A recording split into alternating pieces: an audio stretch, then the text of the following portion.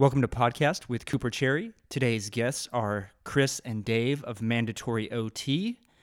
Thank you both so much for joining me. It's been about, like a month in the works? Yeah. But, it feels like, yeah. It's good to have you both on, and shout out to JP of Beep Beep Lettuce for kind of being that connection point for us. Hell yeah. Yeah, JP is he is an utmost comrade, that's for sure. Yeah. Knew him from music when I was in college, and just kind of met through his band, and the rest is history. We love that guy to death. Love the Beep Beep folks to death. Absolutely. They're really, really cool, really funny. Also, check out Lawn Care, which is his band. Yeah, Lawn Care was dope. Yeah, Lawn Care is absolutely phenomenal. So where are you y'all located at? We are recording in Bridgeport, Ohio, which is not even 120 on, seconds from Wheeling, West Virginia. Yeah, we're right on the Ohio River. The Ohio River, I could throw a rock from here and hit it. Yeah. That's pretty much where we're at. Okay, that's funny. Because I'm thinking that movie, the movie Apocalypse Now, Willard. I don't know if you guys have seen that movie, but Willard's like talking about traveling up the Ohio River and seeing, I think there was an abandoned, like an orchid plantation or something. Or no, it was gardenias. It was Kurtz. He's like, there were gardenias there. It was blah blah blah. Now, that was I had to watch up that the Ohio River. Had to watch that movie for like a film adjacent class in college. Don't remember much of it. I know.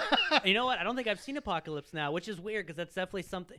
My movie tastes are almost solely focused on like just the most, I guess B horror movies are all I ever watch. So I can talk for you days on like Italian horror films from the 70s. But like Nice. even like the most popular films, like, I mean, if it's not the Titanic, I don't know if I've even seen it. You know? Oh man. But to make it Titanic. Jesus Christ, I can't talk. To make it a little easier for your listeners, though, we're about an hour southwest of Pittsburgh, Pennsylvania. We're in the northern panhandle of West Virginia, pretty much. Yeah. So. Nice.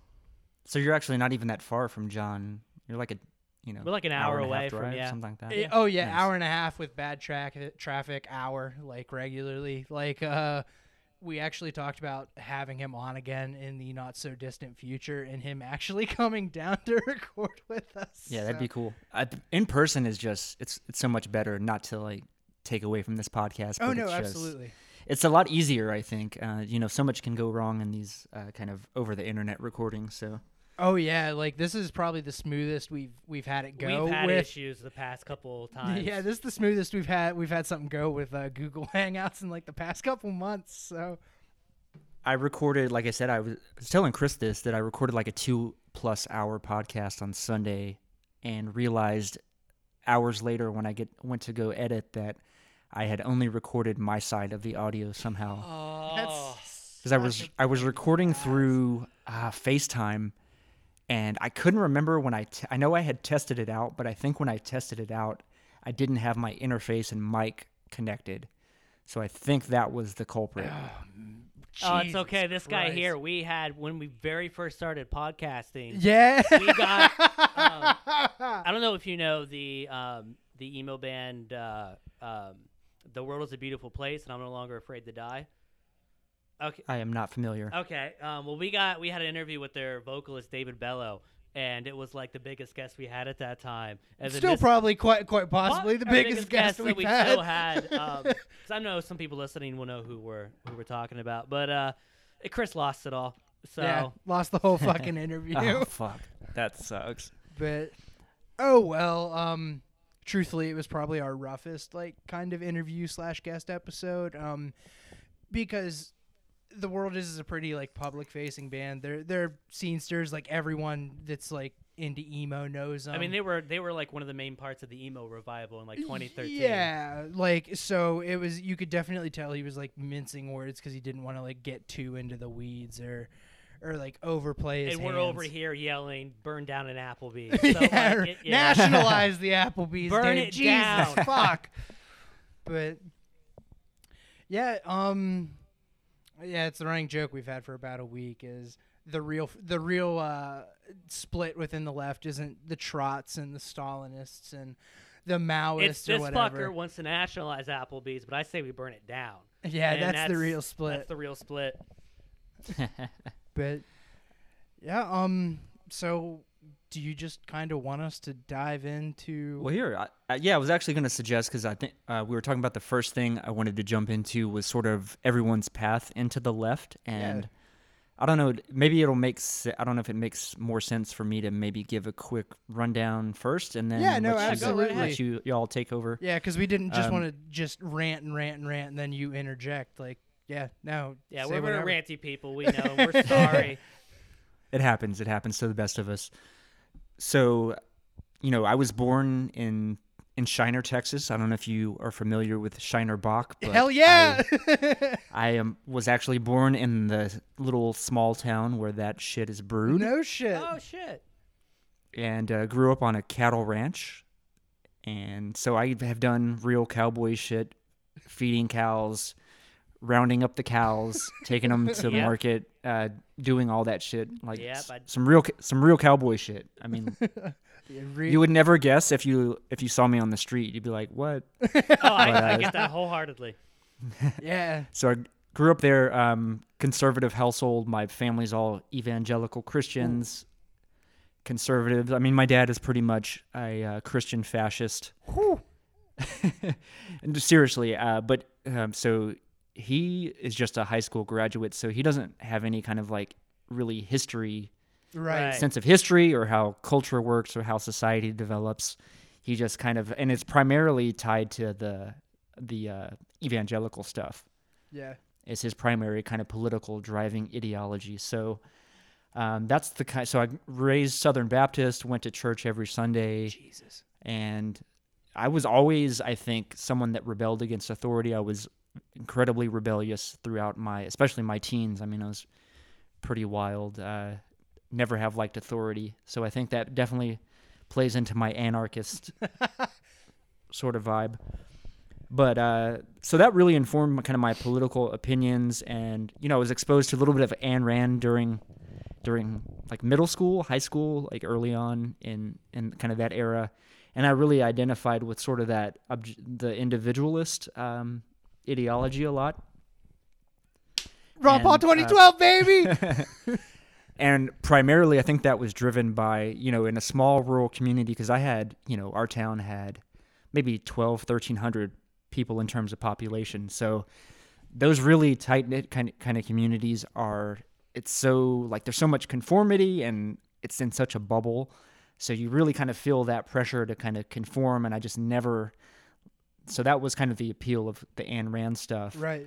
But I also had this, so I kind of have this weird dichotomy as well, because my grandfather, and really my family, my great-grandfather kind of amassed several thousand acres of like ranch property in the early, like the 20s, the 30s, the 40s. He just like worked his ass off chopping wood and selling wood and like driving that shit to San Antonio, and ended up like saving money, bought property by property, and kind of amassed all this stuff. Back when that was possible. I was about to say, exactly. Can't do that now. Exactly, cutting wood. Seriously, fucking cutting cordwood. That's fucking wild. You could not. Oh There was God. not enough wood you could sell unless it was like the bottom half of Africa that you could buy property with that. But yeah, so then my grandfather inherited that, and so he went to college. He went to Baylor. And then my dad was just kind of like, I don't know, he grew up in the 70s, and I guess he got into like smoking weed and like listening to Black Sabbath. And he was a guitar player. He actually, so we had like these kind of dance hall bands. Yeah. They would play like top 40s kind of, at the little, and they'd kind of tour around kind of local, kind of maybe like Tri-County, more so like that. Mm-hmm. So that's kind of the background. And then, like I said, I always had this kind of individualist streak, but my dad didn't go to college, and so I like lived in a trailer house, and that was kind of my experience growing up. So I had, I think, that economic, I mean, I was wearing shoes from Walmart and like clothes from Walmart. up until I started buying my own shit in like middle school. You were wearing Champion before it was fucking cool. Oh man, we not even Champion. Like Champion back in the day didn't even get sold at Walmart because I don't know how old y'all are, but I'm 23. 36. Oh Jesus Christ! Yeah, I'm way older than y'all. So I think there's an interesting difference too, and I'll get into that a little bit. In that, so went to college and I majored in English and sociology as an undergrad, so I got a little bit of exposure to sort of like postmodern theory through my English classes. So like Jacques Derrida and Foucault and deconstruction and that sort of thing. And I would go and I would meet with my professors after class and just kind of say, because that's philosophy is always something that interested me, and history and what have you. So would go check on them, and I got recommended Deleuze and Guattari and Jean Baudrillard. So that kind of was my entree into the left, was from more of like this philosophical, existential, postmodern angle, to where I was kind of realizing like all these kind of meta narratives that America's built on, Christianity, capitalism, like this is all kind of bullshit. These are bullshit stories. And if there is no meaning in life, if there is no purpose, then why the fuck am I going to waste my life working for some asshole, you know? Right. That just never made sense to me. So that was kind of where I'm coming from in a sense. And so let's see, I was in college from like 2001 until 2009. I stuck around and went to grad school and have a master's in mass communication also. Nice. So of course I graduated right into the teeth of the fucking Great Recession, which I think has just destroyed my my career prospects ultimately. Right. But at that time, Marxism or any kind of socialist stuff was not in the popular imagination whatsoever. Even like the more social justice kind of movements that have become more prominent lately were not a thing, really. Not so much. Maybe like more at the fringes, or you weren't aware of it because the social media really hadn't taken off yet at that point for the majority of my college experience. And shit, it's funny too because people always talk about, oh yeah, the universities and these liberal professors, these Marxist professors, blah blah blah. In my sociology courses, we barely even talked about Marx at all. And the Marx that we did discuss was like conflict theory and like structure, superstructure. We never scratched the surface on anything like surplus labor theory of value or anything related to, commodity, all that sort of stuff. All the shit that's in capital. Yeah, exactly. So I've always thought that was kind of a bullshit and really kind of pisses me off. And in some ways, that was kind of a big part of why I started the podcast, because I did listen to Rogan for a while back in the day, and whenever he had Jordan Peterson on, I was like, oh, fuck this guy. Because I'm a total postmodernist, and he's talking all this bullshit, and he's a fucking hypocrite because he basically what he says is essentially postmodern in terms of his like ethical and moral positions. I mean, and then he conflates Marxism with postmodernism. It's a mess. Oh yeah, which is so, because I am not a postmodernist, but I still fucking hate Peterson. We don't say Peterson here, we say Peterson because that's the only way that he should be called, because he's a fucking joke. But it's not even his attacks on postmodernism, which aren't even like real attacks. It's just, it's Cold War propaganda, and then it's a whole lot of just these like old reactionary ideas. It's Christian conservatism, but just wrapped up a little more academically. With exactly. Marks. I'm gonna just like show you the mappings of my mind in how I don't think Jordan Peterson is postmodern.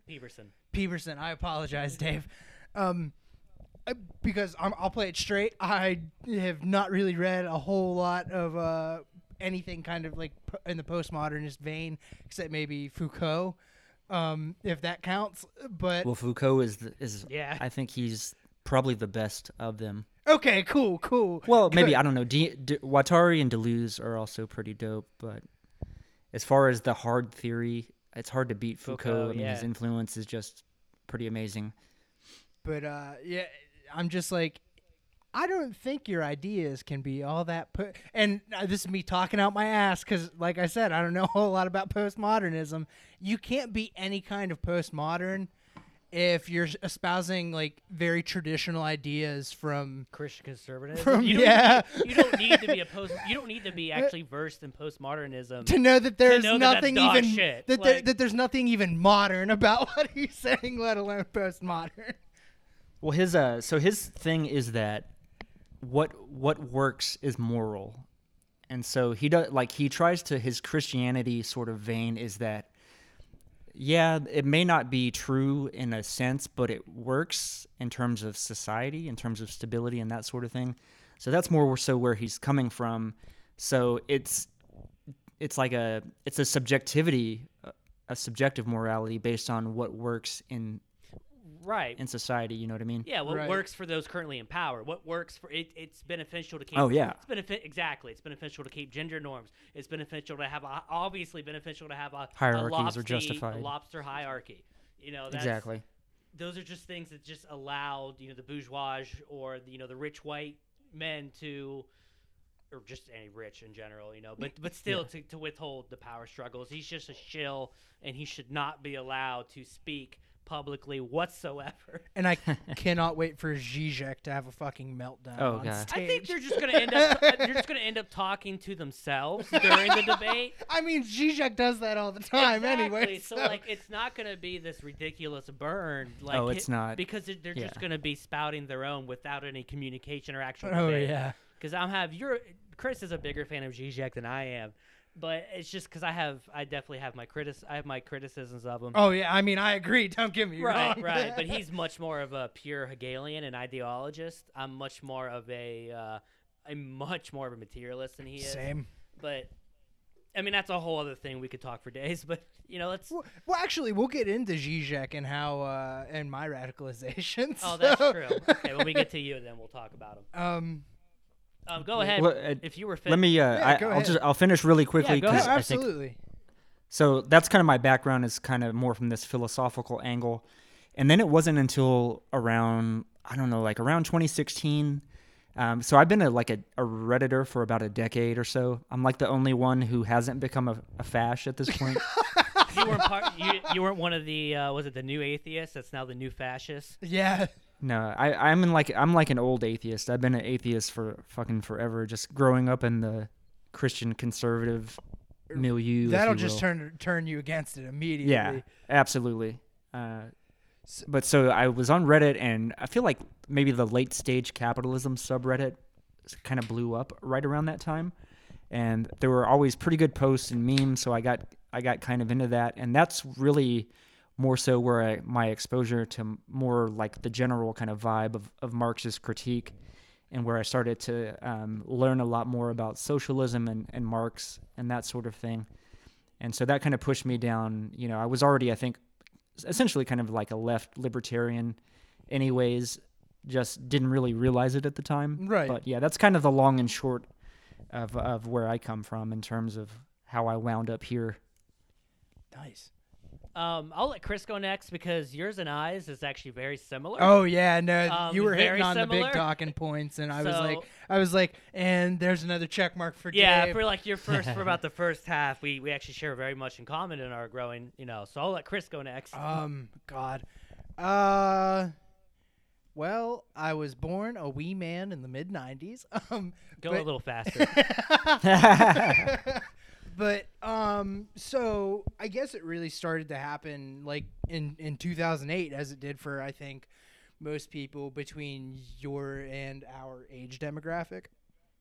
Oh, for sure. Yeah, I think that was probably the catalyzing point for, and like I said, that's kind of, like I said, my college experience was already sort of over by the time that happened. Yeah. And I think that's really where the socialist stuff really started to seep more so into the culture at that point. Right, because you just have a fucking huge group of people that is in debt up to their eyeballs and can't find a fucking way to pay it off. Yeah, we have a thing called the Great Recession that happened, and it really, But we all know. But go yeah, ahead. 2008. I remember I was sick at school and had my mom come get me, because at the time she was a stay-at-home. She'd had a job, is a paralegal at a law firm, but they just laid some folks off. And as we're pulling into the driveway, it's about 11 o'clock. We see my dad's truck, and we saw in the bed of his truck his big toolbox. He was a machinist. Trying to see what that. It's on my end. Oh, It's okay. on my end. Okay. You're good. Yeah, I didn't know if it was like my cat's doing something or what. But anyway, we saw his big toolbox in the back of the car, and my mom was just like, "Oh, fuck. Your dad lost his job." And I don't even think she meant to say it, because like immediately right there, like I started to freak out, because like my family, working class, my dad was a machinist. My mom bounced around, had some jobs here and there. Sometimes was a stay at home. And then through like my entire time in high school, because in 2008 I was in 8th grade. Holy shit. Yeah. So wild to me. Fuck, I'm old. But yeah, through high school, my dad didn't have a job. Luckily, a couple months after this event happened, my mom found a job, and she's been there since. But so we were a one income household. And then about my senior year of college, or not college, senior year of high school, I'd become like a Ron Paul 2012 guy, because obviously, like, if you're a working class person, you can fucking see that the Democrats ain't doing shit. Yeah, for sure. Yeah, and- for 2008, and it's like, Yeah, and the Republicans sure as fuck ain't doing shit. oh yeah. And then this was Obama's second term, and we saw like how Obama was hailed as like some sort of hero, and shit just kept getting like worse. Right. That was his whole campaign. He was this, Change savior and hope of and change. Yeah. fucking nothing. And I was like, yeah, he's so full of shit. And I'm like, Mitt Romney's just a fucking lizard person. So- Right. And I'm like, Ron Paul it is, join the Revolution or whatever the fuck he called it. And then I met Dave because I worked at a Steak and Shake my summer after my junior year, like through senior year of high school. And he started to talk to me about like Mikhail Bakunin or whatever. Mhm. And I started to really like dive more into that like anarchist kind of stuff. Because it Bakoonin that ass up. what? I said Bakoonin that ass up. Yeah.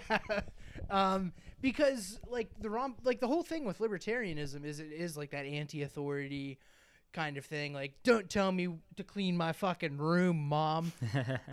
And I mean, Bakunin really kind of addressed that, and then from Bakunin, like Dave introduced me to some other ideas, and I kind of turned into like more of just like a typical college liberal. And I was fucking insufferable. Like, god damn. Oh, But- same. Yeah. We've all had our insufferable I was period. a psychopath. I didn't mention this, but I was in a fraternity in college. I was like the president of my fraternity. Oh shit. So I just raged for like 4 years, just a total savage, flouting the laws. I mean, just going nuts, partying balls. It was wild. But and like I was into DIY. I was in the DIY music scene. I was in a couple bands. I promoted shows, and that also had like an impact on my politics because DIY is ostensibly more to the left. It's a lot of liberal politics, but at that time I thought it was socialist. But so that drug me more to the left, more into like kind of like identity talking points. And then my junior year of college, I had this professor pouring one out for my homie, Wolfgang Schweitzel, media critique and analysis professor. An actual the one Marxist the professor. one fucking Marxist professor. And he railed on about Marx for a solid like 2 months. And like Marxist critique. Like, so we had to do a paper, and we had to use like one of the modes of critique that we'd learned and analyze like a big cultural event and something like that, like a big like album release, TV show, whatever. and I did a Marxist perspective on the Super Bowl. Which I'm sure shit. if I Oh went my back to God. reread it, I'm sure it's like really half baked, but that's like really, I think, the beginnings of class consciousness. Real quick. There was a paper I did half baked. I mean, literally, I think I was like half baked. Like did it like the day before, and this isn't a boost to me. I think this is more of a blow against the teacher. But I wrote like this like 10-page paper and like drug fueled like the day before, and like now she like to this day apparently still uses it as an example. And this was like 3 years ago. So A good example or a bad a good example, I would say. Oh, good example. Okay, all And that right, was that the- works. and Hey, And I mean that's actually we'll get to that in my radicalization. You 'cause were that it was omitting one- a very important word there, good or bad. No, good. It was good, but it was this article, and this is part of radicalization, but it was on this book, on this diary of a teacher and of her first year in like inner city Chicago. And we were supposed to talk about the teaching style, but instead, like I talked about the fact that like she's working with all these poor kids and they're causing all these issues, but we should focus on why they're causing these issues. I mean, I was like, you know what? Let's just play this card. Maybe she's like a liberal white woman. Maybe if I just play maybe into if we that. play these cards right, it'll work. And evidently It did really well. Got a perfect But- score, baby. Go ahead. Yeah, another really important thing about when I was in college is my sophomore year, I was in a lot of trouble. We couldn't sign loans that weren't the two federal loans that everyone gets because my parents had such bad credit. oh shit. And my dad finally got a job like the very tail end of my senior year of high school. And by the October of my freshman year of college, he had hurt himself. And up until like a couple years ago was still fighting out his comp case. And now he's a shell of the man he used to be physically. Like faced with a lot of depression and anxiety because like he was a musician, he drummed. And now if he even thinks about doing that, he's like down for the count for like 2 days. Just piss poor quality of life. And there's a lot of like anger around that. There's a lot of anger around like the financial anxieties and like the fact that we had to have like cheeseburger helper like 3 nights in a row, like not irregularly when I was in high school. Oh yeah. That was pretty I know common. how that is. That's Yeah. better than we had a lot of Wolf brand chili and Dairy Queen. Fucking chicken strip baskets for days. Oh, That fucking gravy's dank though. Don't let It is. anyone. I take love that that from shit. you. Yeah, DQ strips, man. They're fucking good. Dude, their flamethrower burger, I can get The behind. flamethrower's dope. But also, this Marxist professor introduced me to Zizek with his Pervert's Guide films, nice. which I really enjoyed, and it kind of got me again starting to take some of these Marxist ideas and really put them together and start to piece together like an infant kind of class consciousness between like what was going on with my family back home 2 hours away and our Right. financial hardships. And then like, why is this happening? Why can't my dad get the care he needs and whatever? But oh yeah, one last thing about college. This was like a real fucking like galvanizing moment. We were sitting there. I'm from we're from a predominantly white area. Yeah, same.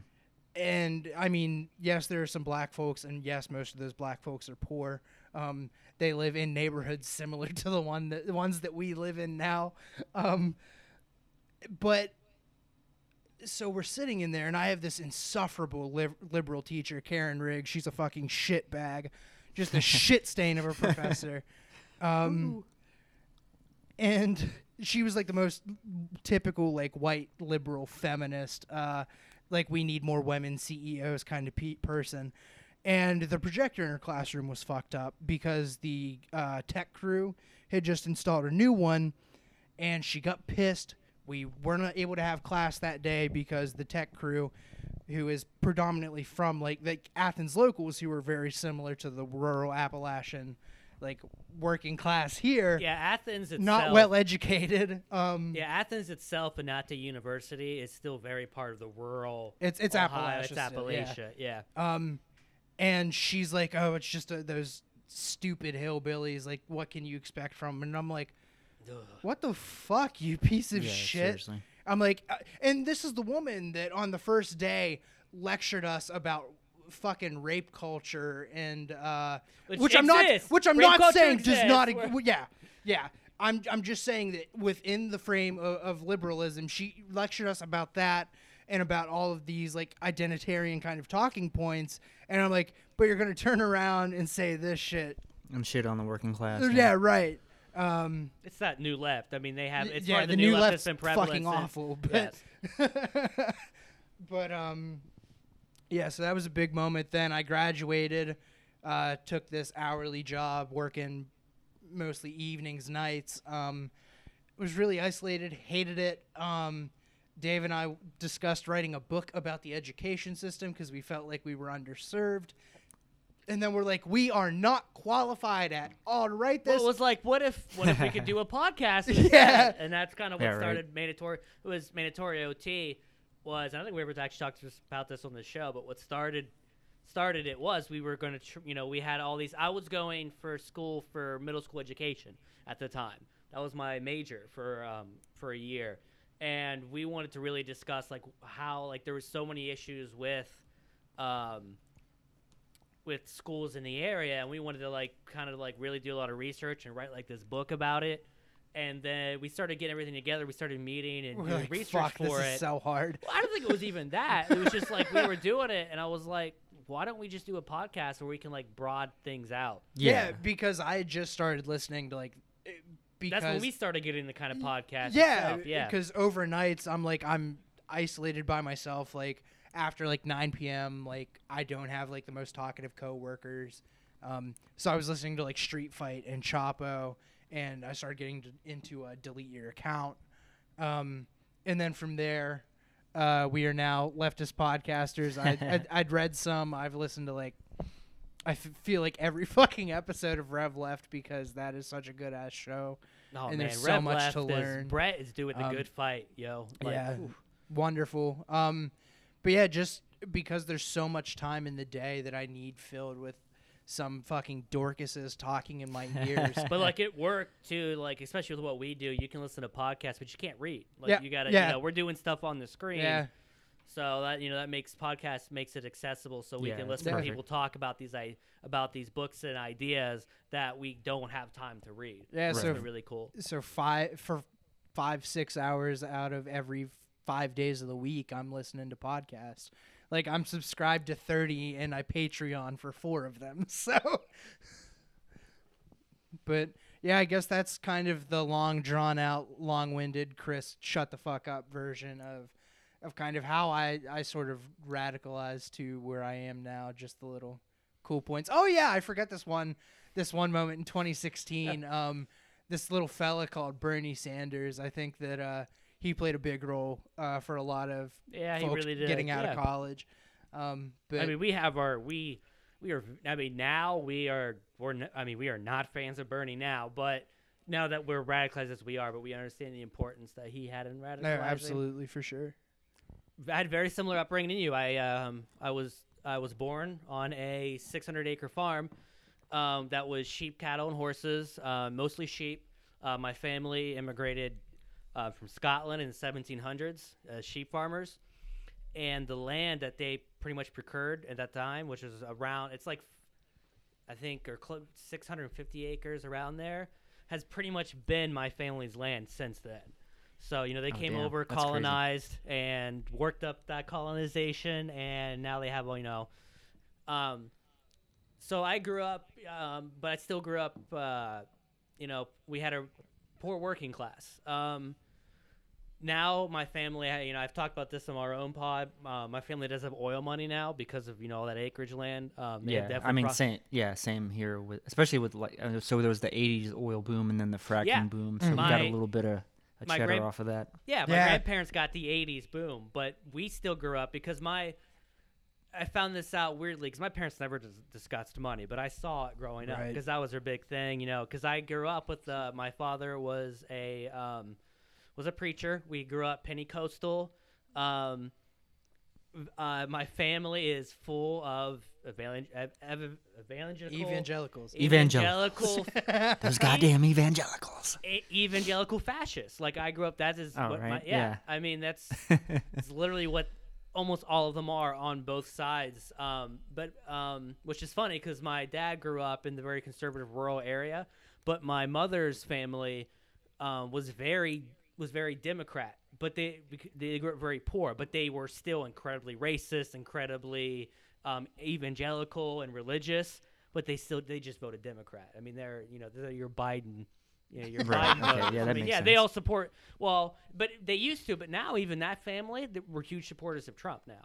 So That's because they heard Biden was getting canceled. So, well, it's just. I mean, my father was salesman and a preacher. As you can imagine, those two things combined, Oh, that's a Yeah. dangerous mix. it is very. I had, I am pansexual or bisexual. Either one goes by both, and I am. I identify as like masculine, non-binary. I've always been. I've always had like very feminine characteristics, and like growing up, like that was something I always put behind me, or would hide. oh or yeah, whatever, or Suppress I would that. show as people would, I would present it as I'm just overly dramatic or rebellious. I in was school. it's like I was very sensitive, like Yeah, but like I writing was. fucking poetry, and I can't fucking lift a damn screwdriver to save my Oh, ass. exact same. That's what my father hated me growing up because I would do stuff outside, of course, if he wanted me to, but like soon as like he was done with me, I'm right back inside, Oh yeah, So I mean, yeah, that's where I grew up. I mean, my dad used to have barns for veal calves, so I used to grow up getting up at 4 a.m, feeding the veal calves before I go to school, and doing it right when I got off school. The massive barns, and I obviously again very religious. I was pretty well into it for most of my childhood, just because that's what my family did. I did somewhat question it. Yeah, same. There was always I never saw anything against. I remember being very young, and I was never against. My parents are very homophobic, and this is why like one of the special abilities you gain as a gay man in Appalachia is all my friends know, but my family doesn't know, and you're good at keeping that the case.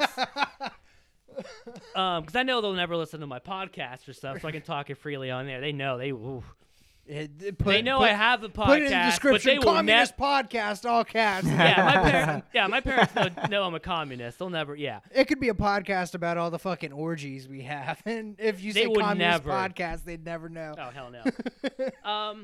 But yeah, I was very. But I still like even as a very young child, I was like, wait, why can't we? Why are we against gays? I never understood that. There was little things like that. I always questioned or didn't like. And it's things I didn't realize until later too. Like at the top, I found out like just from when Obama put the with the flag, put like the rainbow flag on the White House Yeah. or something. My Yeah, dad, he like lit it up with like rainbow colors. yeah, or something. something that liberal shit. Like just that. My dad was like already like threatening. Like why do we like he went on this huge rant, like borderline like kill gay rant. We should fucking put him in internment camps. Yeah. Yeehaw. Yeah, so that's that's what I grew up with. And in high school I got more into politics. And I think a part of that was that rebellious attitude that I put as a front in order to kind of hide my gayness. And I got into anarchism. And and when you first Like get Ron Paul.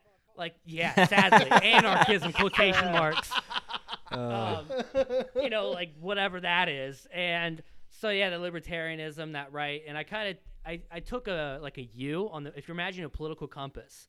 Like I started out like on the right on the like the middle line, and then I really like swooped down, and then like became an anarchist, and I started reading Bakunin, I started reading like a little bit of Kropotkin. I hate to admit it, Richard Dawkins. That's something I'm ashamed of. I'm sorry, but I read a lot of. I read like Selfish Gene, God. Like I read. I bought The God Delusion, but I never actually read it. I didn't even buy it. I went to a library and read all of it. But I also did get into the actual biology and science. I was still actually reading Darwin.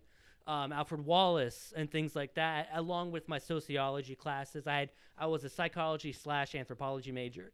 Was nice. the majority of my college years, and so that really helped radicalize. It was culture, anthropology. In school, growing up as a kid, my family was very anti.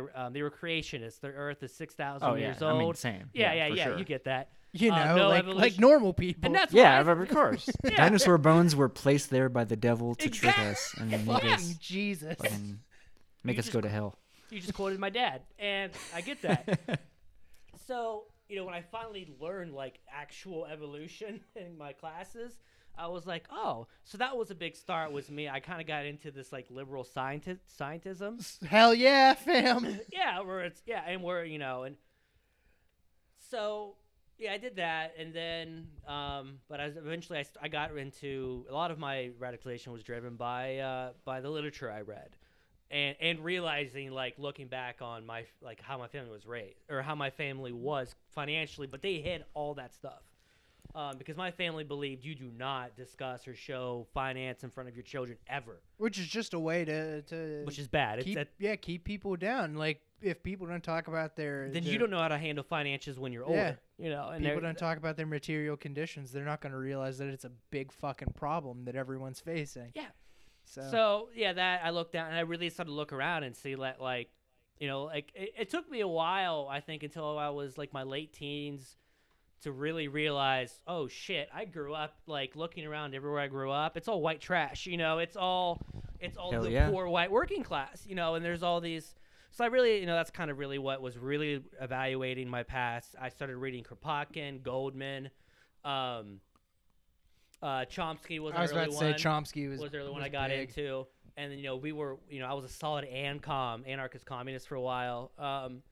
Because of that, well, then eventually I started, of course, reading more. And what happens when you get drenched in theory, you become a Marxist-Leninist. Like, there's no, and that's kind of where I stand now. Maoist, I'm leaning Maoist, but I'm also very interested in Juche idea, which is the DPRKs. Right. And that's the idea behind the North Korea's revolution. So that's kind of been getting into lately. But, I mean, yeah, that's what... and Chris has been super helpful in radicalizing me because with him and I, all of our time, like we're talking in person, texting, all of our so much of our friendship is based off is bouncing ideas off each other. Yeah. And so to be able for us to discuss all of these ideas continuously, dialectics, we perform dialectics between each other. And it's really nice to have Dave to bounce all this shit off of, because. My wife's probably firmly like social democrat, like a farther social democrat, pretty decent politics. But if she had to listen to me all the time, she would kick you. We'd the fuck be fucking out. divorced. But yeah, having someone that's like, yeah, let's talk about this, really keeps you from being a cynical. It does, piece of shit, and it helps really. it helps build our own ideas. I think, is us being able to talk back. It's again dialectics, like us, just our friendship and how we work these things out, has also helped me fully embrace the dialectical method. Yeah.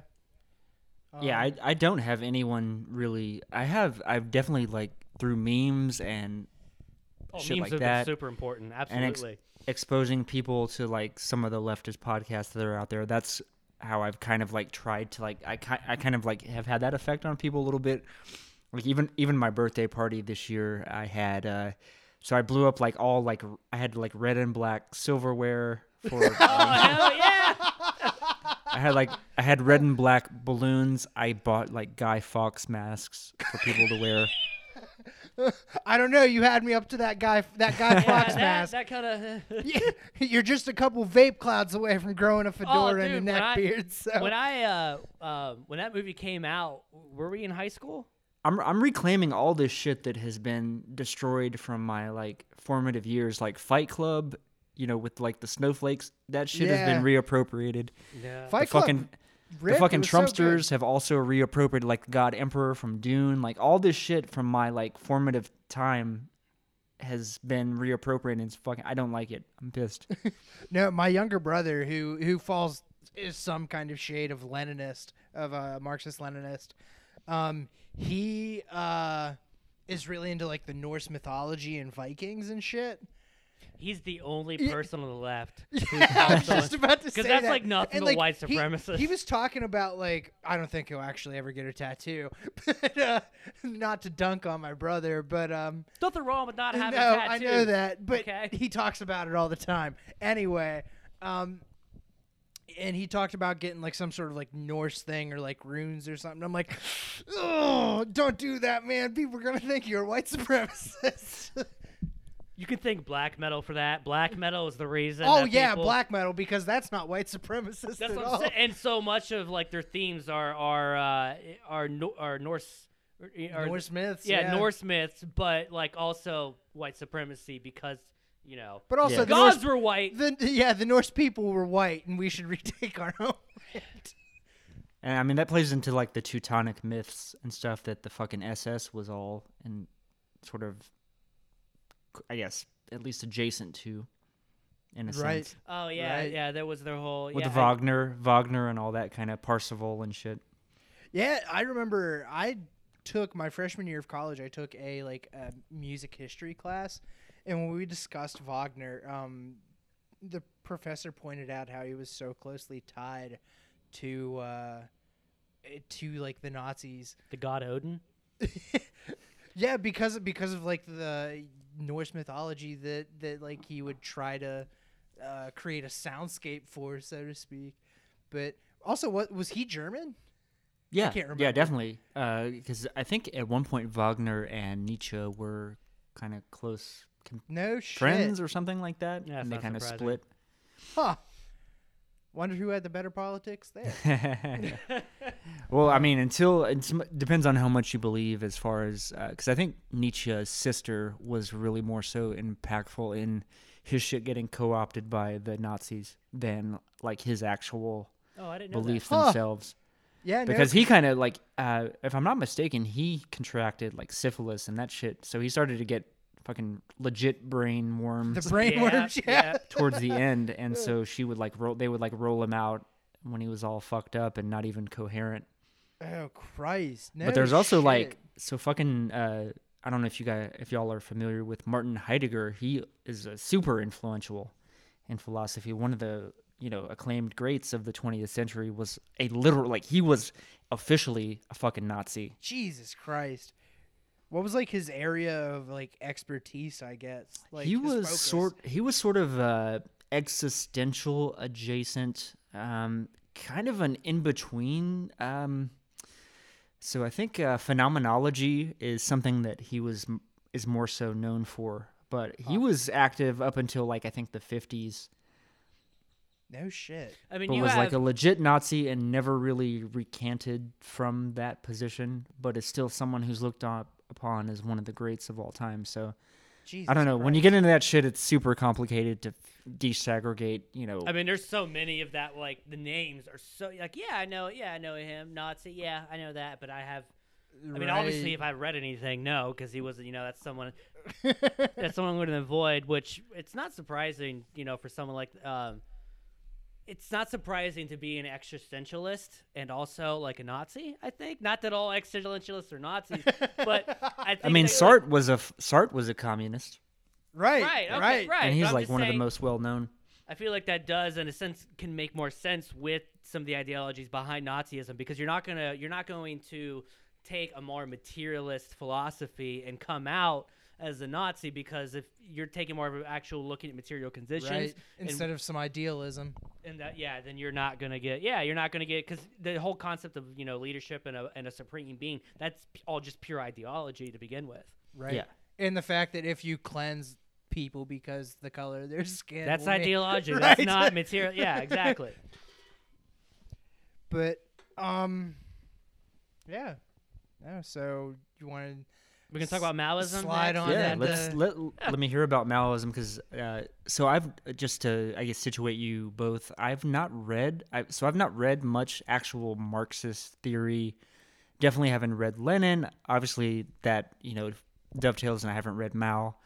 And so I'm still pretty much I'm an ANCOM essentially. Right. Maybe with some like post Civ sort of I'm sort of in that weird like maybe I'm kind of going post Civ. I think the more and more I think about it, but Hey, yeah, you can be ANCOM, but if you're a fucking ANPRIM, I'm hanging. This not shit up no right not now. ANPRIM. I don't want to. Podcast is over. I don't No, want to we- destroy civilization and revert back to something, but I think that like at some point maybe we've got to check this. This shit is just like unsustainable for Right, both. exactly. Oh, Yeah. absolutely. There's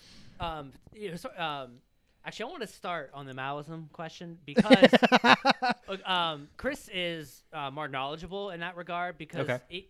how we're working now is I'm still like I've been studying like so many events in the history of the Russian Revolution for like the past year. I'm still stuck there. Chris is much more knowledgeable about the actual Chinese and I'm Cultural like, yes, Revolution in Russia's Cuba. cool, but everyone still fucking jerks off about it on the left. I'll get to China eventually. And like I know here and there, but I'm still like so stuck in the Russian and the Leninist ideology and everything he's done because there's so much to take in from there. So I'm still there, but I do still have some obvious knowledgeable about mass line and stuff. And with us here at the because obviously we're Wobblies. We're part of the IWW. That's who our podcast is for. And I know West Virginia IWW, word up.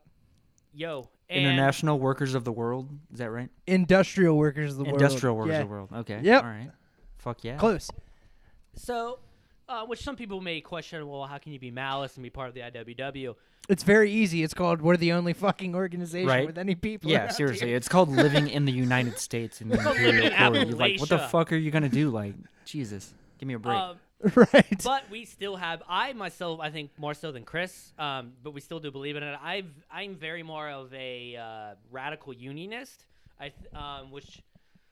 in other words, I think that currently the revolution can and only really can happen in America, through this radical unionism. Through the beginning. I mean, no, I don't disagree with I that. think that we entirely. need to organize workers first before Yeah. we perform any sort of violent takeover. And that's a part of with the IWW. We can use one of the main concepts that we can still do of Maoism is the concept of dual power. So where we can still build a community. Yeah, because what's with first, real quick, there is a difference between. Now, I'm not the most well-read Maoist. If you wanted a well-read Maoist, I'm sorry, but you picked the wrong fucking person to come on your podcast. But no, so in China, actual Maoism as an ideology did not come about until like the late 80s, early 90s. That was the Communist Party of Peru, Yeah, right? Is the ones it that was really the Shining cemented Path. it. Yeah. And China kind of followed Mao Zedong thought, and some of it's been appropriated into Maoism, some of it hasn't. But primarily, what I think I really take from Maoism and what like David said, what we're trying to do with the IWW is this concept of the mass line. And what the mass line does is it keeps so with the working class, there's going to be a segment of the working class that has had the ability and the time and the resources to get educated in some capacity about any kind of class consciousness. Dave and I would probably fall into it. We don't want to sound like we're some fucking grandiose, like magical wizards, but we have just happened to, as the chips fell, as they did, like we've fell into being able to develop a class consciousness. And so these working class people that have had this ability, that have the class consciousness, have to develop a class consciousness in their community around them. And you kind of see this with probably my favorite of these organizations, and I mean, it might be in part because I'm American, but the Black Panthers. especially in Chicago with Fred Hampton, who was taken from the world far too soon, or far too young. I apologize. I mean, sooner young works. Yeah. Go ahead. But what Hampton and the Panthers did was they took like the poor black folks that may not have like known much more than I'm just struggling day to day, and radicalized them. They talked about their conditions. He went to the Young Patriots in the uptown section of Chicago, and the Young Patriots were displaced Appalachians that left because I apologize, that was my phone. That there was the Young Patriots were displaced Appalachians, and they'd moved to Chicago to find work because that was the beginning of the dwindling. This is the 60s. The dwindling of the like economic security around here. You'd started to see coal slow down a little Yeah. So bit. to see some So of you the kind of car- have like the Sun Belt movement, or like Yeah, people yeah. start moving to the south. There's job opportunities. Yeah, and so these folks like moved to Philadelphia, New York, and they're living in what are ostensibly what would be like quote unquote black neighborhoods. They're in tenements. They're very run down.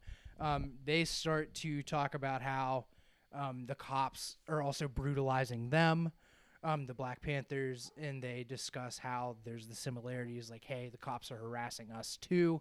We can't find gainful employment. This, that, and the other, like, fucking 70% of us are on welfare.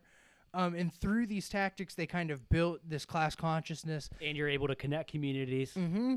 And they connected all these different poor communities, because there's also the Young Lords, who were a Hispanic group that I think they were under the leadership of Cha-Cha Jimenez. And they just didn't do this with like fellow like leftist organizations. They did this with gangs in Chicago. Right. They would go to gangs and actually talk to the gang leader and would say, hey, we not only do want to hear and know about the issues that you're facing and that people in your gang are facing, but let us help you and and they would submit their help to the conditions of these gangs, which was nothing but. And actually, a real important thing. Sorry to cut you off. No, go Dave. ahead. A really important thing to understand about gangs that a lot of, well, of course, like the fucking average conservative doesn't fucking understand. Yeah, you're But- just gonna say what I was gonna say next. Right. But another thing that a lot of fucking liberals don't get, and it goddamn kills me. I just want to chew their heads off about it. down. Gangs originated as like neighborhood. A lot of them originated as like neighborhood watch organizations. They couldn't trust police. Because They police don't show up to these neighborhoods to protect. They come Right. over to just yeah, harass punitive black. reasons. Yeah, Right. exactly. and they had ways to put food on the table, whether Or that was through protect drugs themselves. or whatever. Yeah. And to They were the fight the protection. material conditions, and gangs did this. Um, And they would go and they would go and talk to these gangs, and they would say, "Hey, we can help you." And they would help the kids being recruited into getting in through school and through getting they would help them get out of the gang even, and the gangs that they talked to would allow this to happen because they're helping the material conditions of them. And they would also submit literature. These gangs. They would literally they would just give these gangs a whole bunch of marks and shit. Yeah, they passed out for fundraising. The Panthers bought Mal's Little Red Book and would like sell copies of it for like $1. And so like just the entire fucking like neighborhood Would be reading Mao. be reading Mao, and that's cool as hell. And what this creates is this mass line. Is what they're doing is they're going to different segments of the working class, of people who are unable, due to their material conditions and due to the stresses of capitalism, build their own class consciousness because they may not have the time for it. So they're allowing them to the mass line is going to these groups and saying, what do you need? how can we help? Right. And listening out, Listening, and giving listening them, to your community first and foremost, and giving them the pride and dignity Right. that they deserve as well, such as recognizing a gang leader. That the fact that you can do that, the fact that you will be able to have these conversations, because fucking cops, it's nothing but guns and fire, right. and because you can't acknowledge the power systems that are working within the confines of the working class, such as the gang, and so. And that's kind of like the main ideology that we hold behind. That's what we're trying to hope to try to aim to build at the IWW here in West Right. Virginia is exactly like that. Like we're trying, as Maoists, we actually see a lot of in what was honestly a big part of Maoism before what Maoism came to be was the Black Panther Party. Yeah, and a real cool like thing that the Panthers did too, in addition to like building this kind of consciousness and being a defense unit, because they'd carry around big fucking rifles and intimidate the shit out of cops. Yeah, And they would if they'd have a shootout with if a cop got violent. Yeah, if a cop pulled over a fellow one of their brothers or sisters, and Right. they would pull behind that cop, and all four of them would get out with fucking With their leather jackets, their berets, leather and jackets their guns, yeah. and AK-47s, and just stand there behind the cop while the cop pulled that person over, and just make sure the cop didn't do anything. Yeah, And that is like, we need that back. Like we Yeah. need that everywhere. There's a story. I want to say this real quick, but there was a story the other day where a cop was chasing someone through a neighborhood. yeah. I think I heard And- about this. I was gonna bring and- this up actually. And a whole group of people armed came around the guy they were chasing and threatened the cop and told him they grabbed a bag of drugs from the cop and said, "Get the fuck out." And the cop left. Yes. And we need more of that. We need that back. Because there's a couple things here. Real quick, in addition to the defense, they also did childcare programs for folks that whether they were trying to do community organizing or they had to work. They did their breakfast program, which they would also have reading groups with. They would start to have these conversations with kids in the neighborhood. The reason we have school breakfasts in so many cities is because of the is Black because Panthers. the fucking Panthers, yeah. And also along with cops, because it seems like we're railing on that. That's our we flavor hate cops. of the moment. We're open that on our show. It's just it's a common thing to talk about the tools of white supremacy. Yeah, But- I mean, authority fucking sucks. Period. And one thing that I have found weirdly effective at building some kind of solidarity, because the beginning of solidarity is first and foremost, if you're outside getting your mail or taking your trash out or something, and your neighbors they're getting out of their car, feel free to say, "Hey, what's up? How was work? How's your night going?" yeah. And build a rapport with your neighbors. Be friendly. Don't be in your own weird fucking antisocial bubble. Now, again, we understand there's a limit to this because, right. For example, it's, I live in a small town called Barnesville, and if you, I'm openly gay, but I can't, but I still can't be openly gay in town.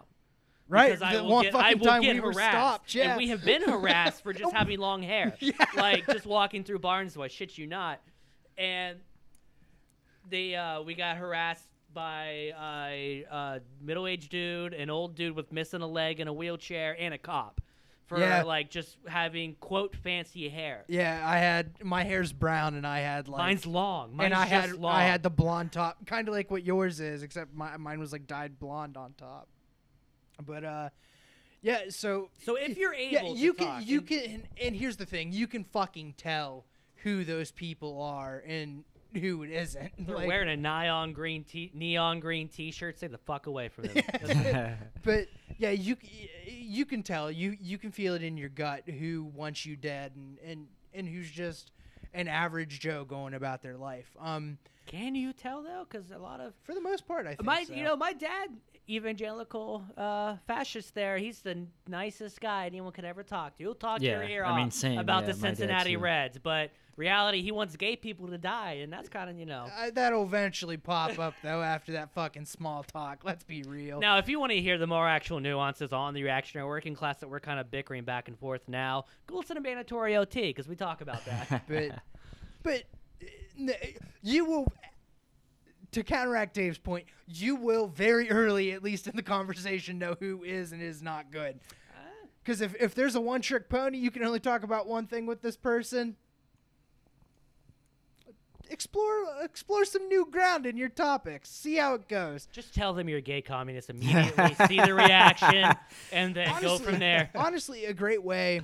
It's And a now- good now we're conversation handing starter. Yeah. Now we're handing Hey, out, I like Dick and Stalin. What's up? and now we're handing out like weird self-help advice for you and your neighbors. But fuck, chicken soup for the neighborhood soul. But like, and one thing that people honestly, if you broach a topic, people will talk about it is work. Just ask. Yeah. Oh, What that's the the fuck- top. That's, what do you do? That is the small talk thing you can bring up all the time. Like that's constant. Like one of the main small talk topics that you can have from people you just brush with the store. Because I create small talk with like so many people. Yeah, standing in line at the store, and work is like my number one And that's fucking one of the go-to. things. And that's the thing that not even like people bring up. Well, they're just got off work, or they got to get up early in Yeah. the morning, or they just had a long day at work. And so, I mean, as work as the domineering thing in our lives, it's something that we can always talk. We can always talk about one thing between all of us, and that thing is work sucks. Oh, for sure. But and it's a funny thing that we're on this topic because we were stopping to get some booze before the show, and as I'm in line getting our mixer, right in front of me is this woman. She probably just got off a 12-hour shift. She was in scrubs.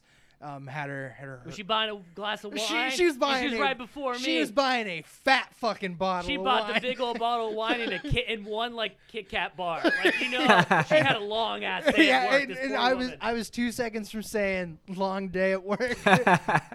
But now Nice. she was trying to get the fuck out of there. Yeah, for so, sure. Well, But she was a nurse. She had like a name tag Yeah. that had like RN on it. Yeah. So like But- like if you're a nurse, every work day is a long ass day. Of work. Fucking A. so yeah, like talking to your neighbors is a big part of building that solidarity because and it sounds so fucking dumb, I know, and Well, it it's sounds hard. so unrevolutionary. But the thing about it is that building something beyond the alienation that we're faced with every day, trying to break down the facade of rugged individualism, and even in some small way kind of revolutionary. Yeah. Because people will Fucking A. when people feel comfortable with their neighbors, they're willing to help, they're willing to Yeah. build those support systems, and that Absolutely. is the beginnings of the mass line. Yeah, for sure. And the kind of intellectual, I don't want to say intellectual leaders because that sounds so fucking high and mighty, but I'm going to. But the intellectual leaders, the people that have the class consciousness, as they develop this, and as they like know the theory and have learned history, know what's going on, they can adapt how the neighborhood can go And while also and how building, they will take care of these different issues, but they have to hear out their communities and what these issues are, and not be ultra left, but also be like, oh, maybe we shouldn't use the C word yet. When it's like, listen, I think we can all say like socialism or communism. Well, socialism, that's one of the things. Socialism, I'm just going to say real quick because this obviously it's a whole own thing. But, I mean, socialism even now is being rebranded as just Demshoch or Socialism. Yeah. Yeah, which it is been really a lot of sock dem aggravating. shit. So, we've been forced to just say communist because when people say Right. socialism, you're like, the fire department? No, goddammit. you know, The No, fire- we're talking about fucking abolishing the commodity form. Talking about democratizing about- the workplace. Exactly. we're talking about murdering the president. We're talking about, we are talking about, Hell yeah. We're talking about no fly list. Here we come. That's what we're talking about. Socialism it's a revolution. That's what it is, because if But- you're going back to older terms, there's building to socialism, which is a lot of countries are doing now, and then there's socialism, which we can get in arguments of this with all the left, which I think was a lot of what the Soviet Union was socialism. It was. At me. And then I think the end goal was eventually what is communism, which is one of the very few things that I actually do take from Trotsky, is because fuck Trotsky. But like one of the things I do take is the international revolution, the permanent revolution. Because I feel like in the end, to actually attend communism, it's going to need to get it. You revolution. you can't have communism in one country. But for that to happen, we need national revolutions. We need multiple countries working towards socialism. Yeah. But I don't know, because I've definitely thought about this, and I 100% like agree with how like dumbing down the word socialism is monstrously detrimental. It's been taken over by these opportunists like Bernie and go ahead. It's very true. But also, I think that. But even the right, I think the right called Obama a socialist. Remember? That's very remember true. that, which I think totally fucking really just shows how fucking scared and pathetic they really are. It's truthfully like just so disingenuous. Like neoliberalism as socialism. Fuck you. Yeah, there's no. I mean, it's just. I mean, they're equally non-class conscious, whether you're from the right or the liberal. I mean, they're all right, but you know what I mean. No, here's the thing is, though. The U.S. dichotomy, we'll call it. There we go. 2 points. First is, I feel like the normalization of the word socialism has made at least using it a little easier. So in like those interactions, it's just as destructive. It's good. No, it is, but also destructive. It's one of the very hard things to like, kind of balance out in my mind, because like I said, it's easier to use, it's easier to start to talk about, but also at what cost. That cost is we're not really talking about socialism on the national stage.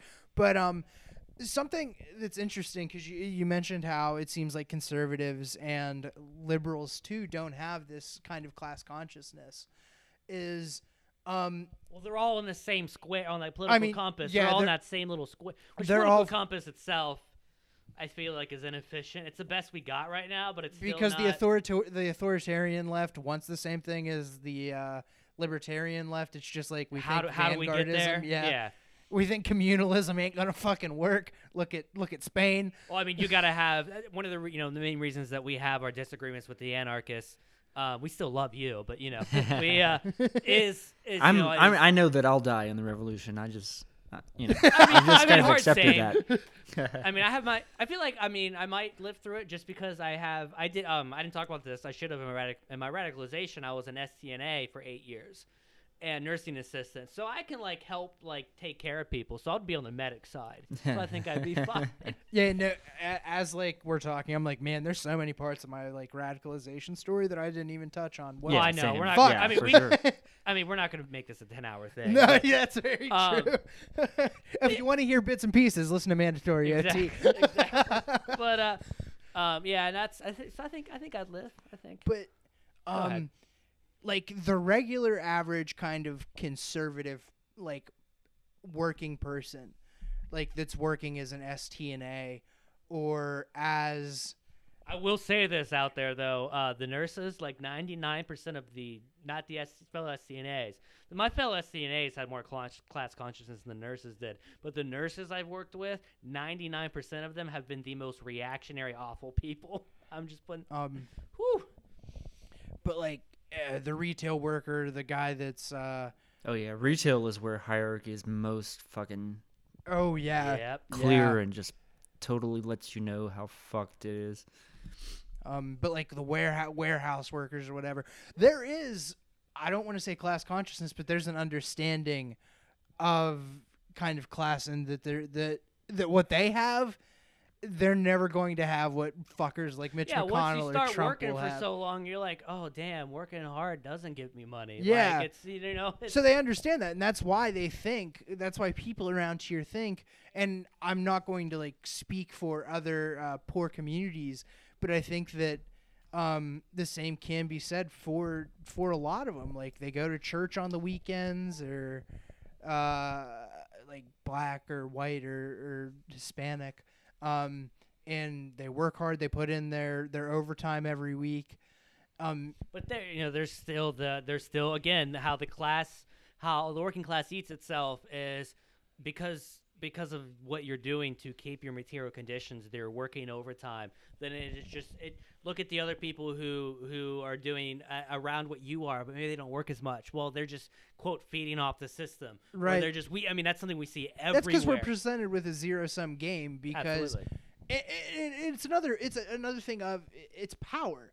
Because to take on the gigantic powers that be without any kind of quote-unquote consciousness, without reading it all, without understanding, and we can take on those powers ourselves, right? We can we can be the Dirty Harry with a large gun and just go out and just fight those powers. But in reality, we can't. You have to build alternative structures, and you're probably still going to get assassinated in trying. Right. But no, it's a long, arduous process. And that doesn't bode well for a lot of people, so it's a very hard sell. But shit, I totally lost my train of thought. That's okay. We do, and we haven't even been getting stoned for this. I'm proud of us. No, what I was saying earlier was just that one of the reasons I do think issues I do have with anarchists is I do believe like once like a revolution has happened, once something as we move forward, there are always going to be counter-revolutionaries. There are always going to be bourgeois enemies. There are always going to be those like we need hierarchy. It's good. Not hierarchy, but like some kind of like we need a state party or something that like defends us against. Andrew, use the mass line to ensure the vanguard doesn't get away from the proletariat. Hell yeah! Exactly, pound it. But no, and that's kind of how Leninism goes into Marxism is the fact that I believe in a vanguard party, but Maoism, and that's how Maoism is the rupture from Leninism. We just said it like a couple of country rubes because that's kind of what we are. But the mass line. Hey man, I'm Texas trailer trash, so. Dude, we are Fucking Ohio white Valley trash white as trash. hell. We get it. So another radicalizing thing when I was little, it wasn't radicalizing at the time, but it's something I very frequently think back on, and also feel monstrous amounts of guilt for, to the point where I've almost cried about it. The one night you got really high and listened to Judas the Lion. No. Oh, okay. I don't know, man. I figured you're a hippie. Go ahead. No. I think I might have been like a freshman in high school, and we were at Aldi, and I was getting like a basketball because I wanted a basketball, and for the groceries we had to put some of the groceries back because I wouldn't put back the basketball. Oh man! And that hurts. Like, I know. You don't know. You're just a kid, you know. Yeah, right. And no, like even talking about it, like I want to cry. I've actually done that with my daughter's 4. This will be maybe she won't listen to this when she's older, but like I've had that where like I've had my daughter at the store and like she wants like we'll go buy and she wants a toy and I'm like I gotta put back these groceries for me. Like Yeah. I've had to make sure my groceries, like I make sure she eats obviously, but like stuff that like I've experienced that. Yeah, I know, and I still feel guilt about it like weekly. It's fucking wild, but I don't want her to ever feel guilty for that. No. But yeah, no, we had like an old bell post. Like we had like a bell that you'd ring at the top of it. And my dad put like an old piece of like plywood, and then we cut the bottom off of a bucket. Like we had an actual basketball hoop in the barn. No, but like if you fucking, missed, like ice cream bucket. If you miss, it'd go in the pen, so you had to make sure you had to hope that you didn't get shit on it. So like, because if you like, it'd be fine, bounce off, but if you missed or like a right way, it would just go in the lamb pen, and then like you just like, oh my god, please don't. Because if there was, you had to go to the garden hose, spray it out, spray all the manure off of it, and go back at it. We got real fucking. But then you had to boy dry it hours off over here. because the barn had dirt. So you had to dry it off because if it was still a little wet, then the dirt would cling to it. Yeah. Oh shit. But yeah, no, we built our own fucking basketball hoop, and it was the most white trash thing in the world. But like, I just stand out there for hours just shooting poorly. Hoops. Actually, I was a good 3-point shot. I can't No, I was say fucking poorly. dog shit, dude. The only thing I was good at. But yeah. So it's crazy to think about the radicalizing journey and the pains of guilt. I mean, it's all and there. shame. You know, it's all there for any of us. Yeah. For anyone listening, for anyone, it's or anyone That's you know. you will It's- feel that. It's okay to feel that.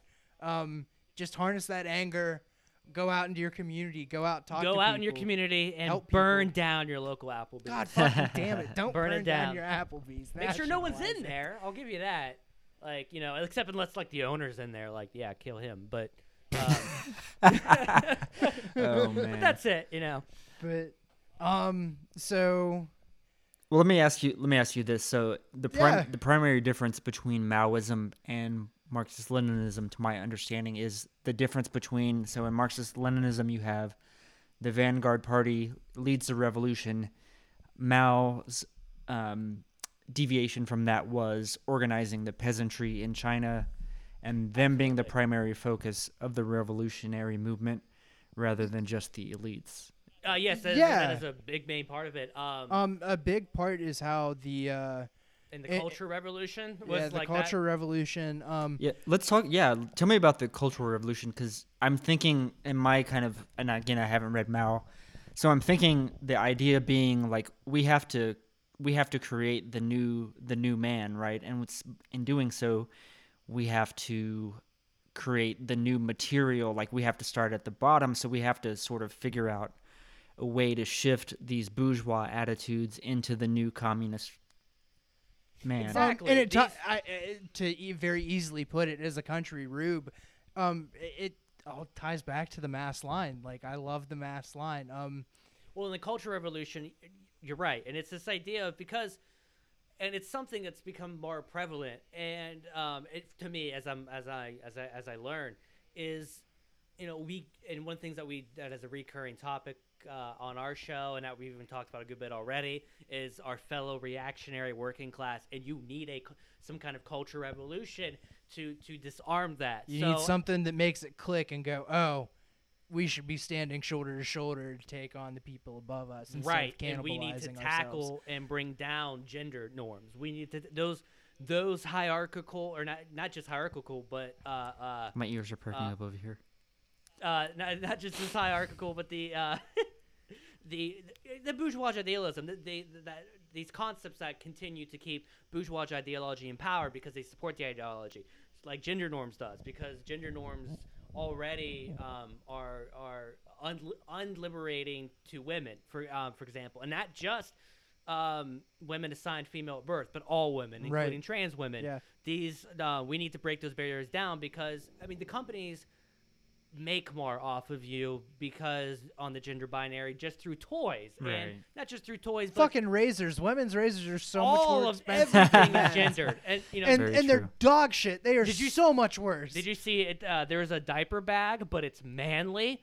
You know, like shit like that, or like manly. my fucking manly dial ass soap. wipes. My Manly, like you can see, like the toilet wipes for like if you have hemorrhoids or whatever, the Jesus flushable wipes. fuck. They have them for men. Oh shit! You know, and that's just I'll one. have to check that out next time. yeah, I'm my at the grocery my store. blue Just my- use baby wipes. my dude. dial for men is blue and has I'm not gonna wipe my ass with them pink packaging. God damn it! it has, My ass will turn pink. it has Right? fucking Winnie It the goes, Pooh on it. Turn me gay if I wipe my ass with this out of a pink container. And you know, there was a comrade. I'm going to get some anal gape if I wipe my ass with this. There was a comrade of ours on social media who said they said, you know damn well that those people that, you know, those kind of like toxic masculinity people, those kinds of people, you know damn well they haven't washed their asshole in years. Like they don't wash their asshole in the shower. You know that they're like, no, that's gay. They're afraid they're gonna slip. Yeah, They're gonna exactly. slip and they're gay. Like the What thing- kind of man are you? Are you gonna hop away from it or slide in? they all those people that got dirty assholes. I'm telling you right now. Wash your asshole. If you can learn anything from this episode, it's wash your fucking asshole. But But yeah, I mean, yeah, and that's just one way that gender binary supports capitalism, among many ways that allows men, because we obviously as Marxists we know that almost every basis of society is based on power and class structures. So like white men are able to stay in power just through gender norms, because of the gender norm. You can have these rad femmes who will say empowering women, but by still enforcing the binary gender norms, Right. you're enforcing women as homemakers. You're still Yeah. enforcing If women don't submit to these norms, then they're crazy, which still happens. There's still diagnosis in the DSM that still get permitted, like borderline personality hysteria. disorder and hysteria. Stuff that still goes on today that gets attributed to just women who are unhappy with being forced into these roles.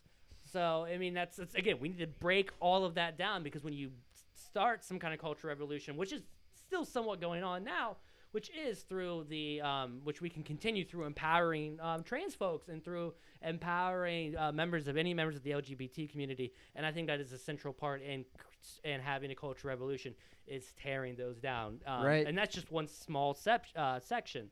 And again, it's opening people up to breaking down their fucking rugged individualist walls and being willing to talk to, if I'm some white dad at the fucking supermarket, talk to the black woman in front of me, talk to the tall 7 foot tall black guy in front of me, like, how's work, like, hear each other's stories out. And that's a huge part of the Cultural Revolution, is that well, that's also too. It'll change the perceptions of each other, and it's something that you see. Like, we listen to Street Fight Radio a lot, and one of the hosts on it always talks about how when he was at the cable company, he worked for Time Warner or some shit, that he worked with a Nazi, but the Nazi was friends with a black guy,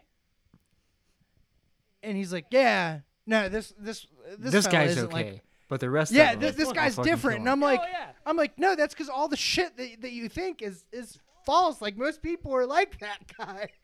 And it's kind of like trying or to that guy fits to iron into that out. he fits into, like, that guy may have been his quote unquote black friend. I mean, he may he was the black friend. Yeah, right. Well, he may, he I'm friends with the black guy. I mean, come on. Well, he lets me say the N-word. He has the characteristics that we would deem white, right? He probably has some characteristics that he's like, well, I'm okay with these characteristics. But, as soon as they start sagging their pants and start waving their guns around, well, I ain't going with the thug, the T word. I'm saying is, they'll be friends with a black person, but they ain't friends with a thug. Exactly. They'll still, raise that terminology. They're friends with those that are, there's black, but he's like us. Yeah. He's like us. Yeah. And that's okay. So yeah, it's seriously just a huge matter of exposure to like I said, different stories. I can't harp on this enough. Like, it's so fucking critical, but it's also it's important too for the Cultural Revolution. It sounds like such a fucking like liberal idea, and I feel like it gets discounted a lot. No, liberal idea. On the left, liberal idea is just a trans woman, but she's a CEO. That's the liberal. A trans idea. woman, but she's a middle manager. But she's exploiter is an exploiter. So right. So I guess, do you want us to dive into? So yeah, we've been ranting this whole episode. Yeah. Or do you have shit to say? Like, that's perfectly fine. I mean, I was about to shit on everything you guys just said, but Oh, well, I wanted to be a good host first. Oh, be a good host by all means. No, I'm fucking around. But I mean, my take is this, and I'm extremely pessimist. I'm essentially, I mean, you could call me a nihilist, I guess, in some regards, in that, but I'm like a positive nihilist. I try to take. Okay, let's hear. I try to take the lack of meaning and be like, okay, well, if nothing means anything and there's no meaning, then why should I be so fucking worried about all this little minutia and bullshit? I should just not take it so fucking seriously and not allow the world to weigh me down. Although that's a lot easier to say than it is to do in practice. Oh yeah. But oh yeah. In my opinion, the only thing that is strong enough to defeat capitalism as it currently exists is climate change. To me, that's the only thing that capitalism can't absorb. It's become so adaptive to everything. It just is sort of this just amorphous paramecium that just kind of like glides in and subsumes every sort of revolutionary energy or current and attenuates it. And I've given this example like 1,000 times, but like, I don't know, a Che Guevara t-shirt is just a great example of how capitalism will just like eat it's Oh, an yeah, it'll amorphous like- commodify blob. everything. Yeah, it's just this blob. And to me, the only thing that can create real class consciousness is going to be the collapse of things environmentally. And even then, I'm not so hopeful that something positive will come out of that. But I think that's the only thing that potentially could really create revolution, particularly in the imperial core. Right. And the reason I think that is because ultimately, people are not going to want to give up especially in the global north, are not going to want to give up their cushy lifestyles to, pay reparations or what have you to the global south. And we live in the US, our standard of living would have to go down drastically if we had an international sort of communist society. And I don't think you can sort of avoid that. And figuring out, okay, how do we create the new material for a communist society to exist? I just don't see there being any way to do that other than some external existential threat. I don't see it. I'm hopeful, and I'm going to continue to spread the message. And I think you guys are absolutely right about, talk to your neighbor. And that's one thing I'm sort of guilty of, is just being this atomized individual and not interacting with other people, because it's easy to do. I mean, you're tired, Right. You're beat down. That's what capitalism does to us, is atomize us.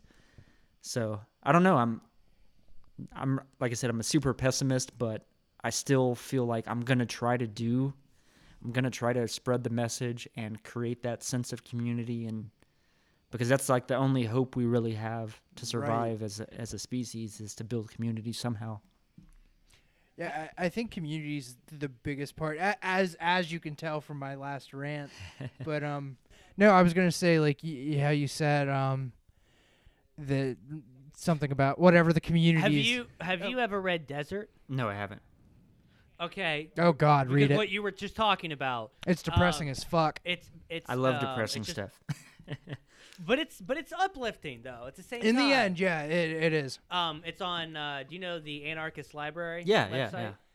It's on there. It's by Anonymous, because I think it's actually a bunch of different authors. Okay. Huh.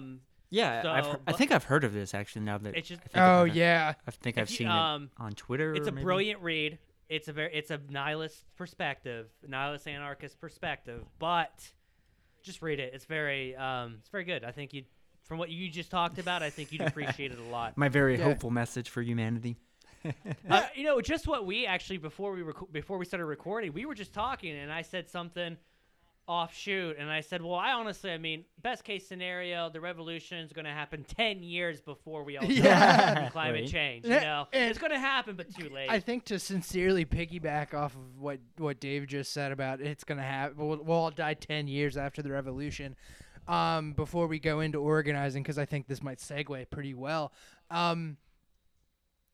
To build the communities and to organize with your neighbors and organize with your fellow workers, I think some of that groundwork will have to be done before we face climate change, like fully, totally head on.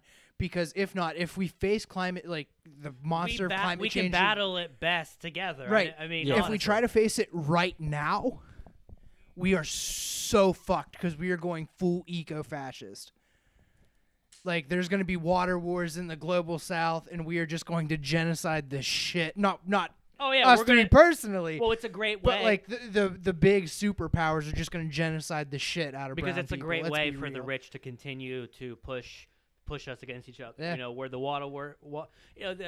the water issues that California has faced. It's not a drought. It's because that one fucking what's family. their names? They have the palm water. That's all I remember. It's the people who own Fuji, the Resnicks.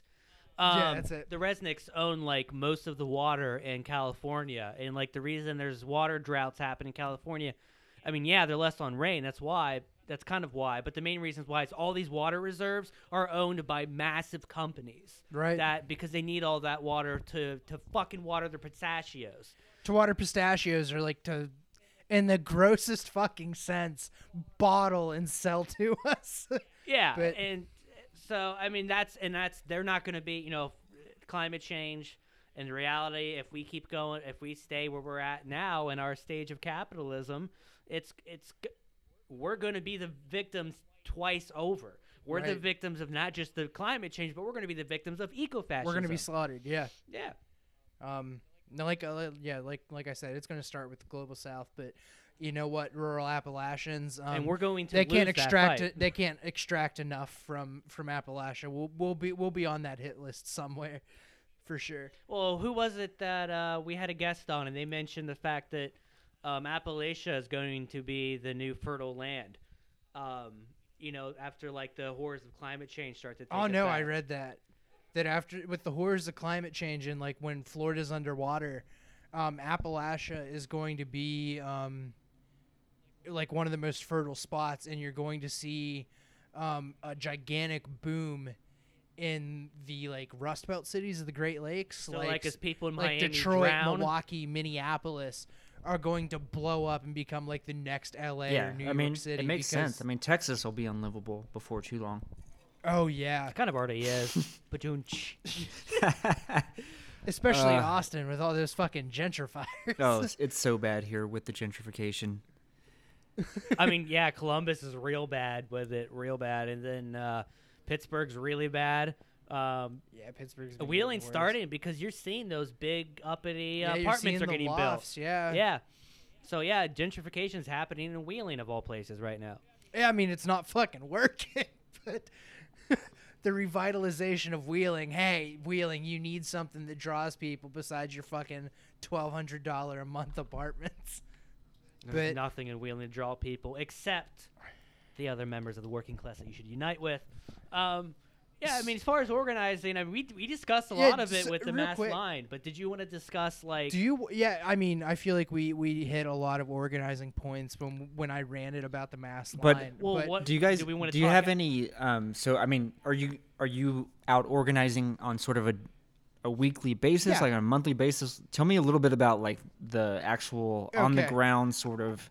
hell yes, I was going to ask know- if that's Yeah, what that you would wanted be us Yeah, to talk about. the about. actual the nitty gritty element of that and what that's like and kind of the environment and the challenges there because I'm kind of curious as well. I mean, coming from a rural community, I mean, I don't think it's as hard to build that sort of thing in Austin because it's a little bit more open to that. But I'm just trying to think, how the fuck would I possibly mobilize the folks that I sort of grew up with? And I Yeah, can't or- I even mean, it's- think of It's how you tough. would possibly even try. It's a learning process, and we're still. Oh learning. hell yeah, it is. We actually go tomorrow to learn much more. Yeah, we have an organizer training. We have a couple WOBs flying in from Twin Cities IWW, and I think one of our fellow workers in our chapter said that I think that there's 20 teachers, because it's education based, and there's 20 teachers. Wait, did we lose you? No, Are you there? you there? Yeah, I lost you for a second though. Oh, okay. Okay. Yeah, so we have this organizer training tomorrow actually. And Twin Cities IWW folks are flying in to do it for us. And it's education based because of the West Virginia teacher strikes, and one of our really active WVIWW members is a teacher. In the And- IWW, that I mean, the West Virginia IWW has really stemmed from the West Virginia teacher strikes. Right, it has. Nice. Because that's when Brendan got in touch with me. Was I wanted to organize my workplace, which ain't gonna fucking happen. We We'll really get, are. We'll get there in a minute. It has its own challenges, but yeah, we are. To talk about the West Virginia IWW in general, we are. It's where we really came from was the teacher strikes. We have teachers in our organization, and there are other radical teachers, more than you would think in West Virginia. Well, I mean, again, how would a strike like that happen? Right, West Virginia has a cool history in that you have a history of radical unionism in the early 1900s with the Coal Wars, and then also in Pittsburgh you had the Homestead Strike, which was whatever Henry Clay Frick, I think it was Steele, and Mother Jones was in this area, like the Pittsburgh, Ohio Valley, southern West Virginia, and she was organizing a lot of workers. I believe even like Haywood. I know Wheeling was one of the first stops Eugene Debs made when he was really pushing for organization in the building of a socialist party. Wheeling was on at that time. Wheeling was on pace to be like Chicago, or that's what people think of. You know, a lot of people I think forget about is that Wheeling was on pace to be one of the biggest cities in the country. So around that time, which obviously didn't fucking happen. No. But you see, there's this like unionist history, and even like my uncle is still like a union guy. And there's kind of that pride to it, and it's kind of like it's romanticized a little bit by the folks that weren't in unions, whose like dad or like their granddad were in a union. They talk about like the solidarity and whatever. So there is like a pride around it, and like if you go down to Matewan, or like Blair Mountain. Yeah, those are kind of like the ground zeros of a lot of conflict. Yeah, they have reenactments like every year.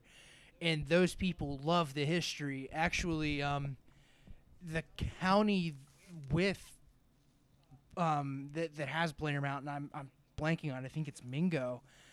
Was the first one to say "fuck you" to union leadership with the first teacher strike, and say we're going Wildcat. This 3% raise is fucking dog shit. You're not doing anything for us. So you have the history, you kind of have something to lean on, which helps a little bit, but it's something that I mean, we're still building you can new, use.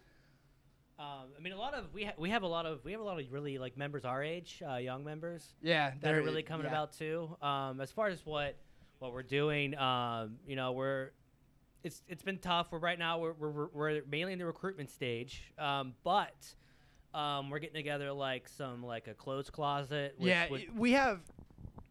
Sorry to cut you off. No, go ahead. Real quick, we have like our main focus areas are Morgantown, which is home to West Virginia University. For those that don't know, you have the Eastern Panhandle, which is like it really bleeds over with like the western half of Maryland, and it's like a bedroom community for DC.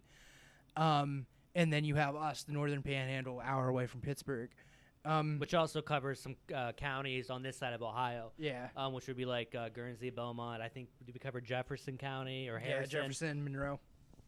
And so we have these three hubs, and we have some comrades in the Eastern Panhandle that are just trying to get some more like anti-fascist, like not anti-fascist, but yeah, fascist, but anti-racist work, because there's a lot of like Patriot Front stuff that's like popping up on the Eastern Panhandle. And for those who don't know, Patriot Front is a white supremacist group. Yeah, so they're trying to combat that mostly.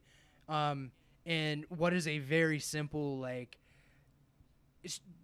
seriously just like driving around, scoping out, like the sites in like towns that this activity is popular. And then just patrolling it, making sure that like they don't post more flyers or stickers or whatever, and just removing that, just trying to just completely fucking block it from anyone's conversation. Which again, it sounds small, but this shit's fucking huge. Like, because you don't know what. If you're not careful, white supremacists can get a full-hearted foot in this area and not have much issues. Yeah, I mean, they could really grow if if they were let to. Play on that anxiety that's brought on from us being told it's a zero-sum game. So I mean, tearing down fascist propaganda is a lot of the work that we've been doing so far, whether that be online or in person. There's been talks about us like helping, like protecting people against protesters to Planned Parenthood. There's stuff like that that's in the works. Forming a GDC, a General Defense Commission or committee. For things like these. There again, we're looking towards we're building things like the clothes closet. We want to build. We're gonna. I can't remember which. The Southwest, one of the Ohio SRA Northeast Ohio Socialist Rifle Association. We're trying to once we get all of our ducks in a row, because like I said, we just like. Or in the chartering process. Yeah, we're still in the chartering process. This is the West Virginia IW. I mean, our podcast started like a little bit right before really the IWW, Yeah. and then it just kind of and we started just like, working adopted together. it. Yeah. But the Northeast Ohio SRA, we think we're going to partner with them for like self-defense kind of thing, and like first aid and CPR medic training. classes, free because- CPR medic train classes to people who can. Because what is super cool, and we can open that if we feel comfortable to, like non-IWW folks, because around here people do like guns. They like to go out to the range. They like to hunt. That's common ground that we can have with a lot of people. Really, And it's part of going back to what we talked about. It's part of building dual power. So by giving people more abilities to defend themselves and perform CPR, there's less reliance on police. Yeah, we can give communities more self-reliance, more independence. yeah, and I think Dave and I have floated the idea of figuring out how to do, like not quite needle drives, but trying to get like Narcan out, because we're in the middle of the smack dab in the middle of That's like one of our favorite the things. opiate I mean, opioid epidemic. that's a whole other thing we could have had an episode on is the opioid epidemic, and we live right in the heart of it. Yeah. And If you go outside, talk to your neighbor. The fucking theme of this episode. If you talk to somebody around here, I will fucking bet all the money on my goddamn debit card everyone that here, everyone in some way has been touched by pills or heroin. every single person you talk to, Whether that's knows or had family, a friend, something. every person you talk to, I'm not exaggerating. Every single person you talk to in our area has lost someone Has a close to heroin them story. because due to the opioids. Every single person. I mean, us included. So Yeah, I mean, it's it is fucking It wild. is unreal how real that is, and that is in. We're the only. I mean, I hate to say this, like we're the only ones, but we are. We're the only ones, us and with the IWW that are actually discussing the fact that this is happening because of capitalist alienation, because of these companies, because of multiple. Because instead of having a universal healthcare system where people can get the care they need on the first fucking try, we have insurance companies that are telling us, no, try treatment A, try treatment B, try these pills, try treatment C. And then when everything's fucking worse and you've wasted all this money, they're finally like, okay, go ahead and do this treatment. And like with my dad, he could have had a surgery. When he had the surgery, there was a 50-50 shot that it was going to like fix his issue. It fucking didn't. This was like 3 years down the line, and I'm like, and when I talked to my dad about like universal healthcare, I'm like, how can you not like be someone that's really, really on board with this? He goes, Chris, the surgery would have been 50-50 either way. Like whether or not I fucking paid for it makes no difference. I'm like, Yeah, it kind of does. I'm like, well, that statement is true. Like, yeah, but the doctor even said, had you had this earlier on and not tried all these different fucking things, the physical therapy that may have even actually been worse for him, had you not tried all these things, had you gotten the surgery you needed first, maybe you wouldn't be living a Christ awful life. And I think that's a huge mission. Like I said, we want to try to get Narcan out there. We want to educate the community, because it's very simple to use. And don't fucking call the police, because that's why people die. Block 911 from your phone. So that's what, Yeah, people die because their friends are high as shit, because life fucking sucks, and they're afraid that they're gonna get carted away to jail. You can't call 911 Right. and call the police in because of the repercussions of that. Right. You're high, and your friend ODs. You call the police. What are the reparations for both you and your friend because of drugs at the scene? And that's And paraphernalia, like there's all these charges. and like, there's very as a person who's worked in the healthcare facility for a long time, those people saving you. A lot of them think you deserve to be dead, Right. because of you overdosed. I mean, that is a very common conception among the working class, the reactionary working class, and part of our enemies, and part of that, or not just our enemies, but stuff that we ideas that we really need to break into when we try to make our fellow members conscious is the ideology that these people do not deserve to die. People who are addicted to drugs, who have succumbed to the issues of of capitalism to be Right. to be overbroading, but still true on that concept. And that's that's a really what a lot of organizing is trying to make your fellow working class, the people around you, conscious of the fact that there is a ruling class and they don't care about you. And Could you say that organizing is building the mass line? it's yes, it's building the mass line. But yeah, and like a lot of our work, it's in the very early stages as far as like the community organizing goes. The worker organizing, Brendan is really on top of. He's a huge part of like the teachers up in this area. Like the I'm not sure what like the proper word would be. Like just the conglomeration of the unions at the different schools. We also have we're going to look into there's a lot of healthcare facilities around that are not Yes. unionized. There's a lot of nursing homes because the Ohio Valley is there's a lot of geriatrics here. Oh yeah. Oh hell yeah. So I mean, there's a lot of nursing homes. I mean, I live in a town with less than 5,000 people, and there's 3 nursing homes. I was about to say 4. Jeez. Yeah, well, 3 nursing homes and a retirement home, and which is just another nursing home. But Some A retirement community. yeah, there you go. And but it's just a nursing home. But I mean, yeah, and that's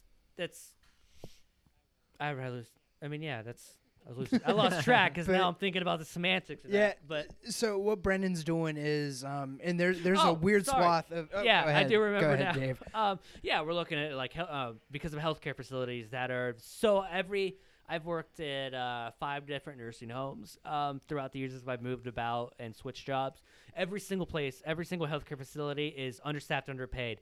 I mean, I'm making sure, like, I'm the first line of defense against your grandma not dying, and I made $10.50 an hour. Before that, I made $9 an hour. I was just about to say. Yeah, so like it's and that's what a field that we're looking towards. There's also service industry because the service industry is the new manufacturing class. Your factory workers before are now the service industry. Yeah, they were the everyone's employed, uneducated. They were thought of but as you just as can't buy a stupid. house Yeah. on a service industry where you could on a manufacturer salary Right. in 72. But yeah, and what we're doing with like the teachers is that there is a swath of teachers that are of the more like radical ilk, whether that's like even like sock dems to like democratic socialists, and then there's some like Brendan like anarchists. There's some Marxist Leninists like Hoorah! kind of folks, and a lot of that is trying to take like the more sock demi people, push them to the left, which is in part what I think we're trying to do with the organizer training, and for the people that are going there, what we're like sending them out to do with the different like tendrils of the weed. And just like us, and also too, because part of our organizing is what we do in the podcast, and what that really is we're really just kind of the PR. I Yeah. guess. I mean, yeah, we go on, like your podcast and stuff. We really try to just, talk more about, for example, Talk about what we do poorly, but we talk about what we do. the West Virginia IWW is it the Facebook page is actually the most popular IWW Yeah. page on social media right Oh, now. nice. which is super cool. Yeah, because- Even more awesome. popular than like the national one. So like we're trying Yeah. to just the podcast. We're really just trying to be Get the like, message out. hey, here the IWW is still it's important, it's relevant.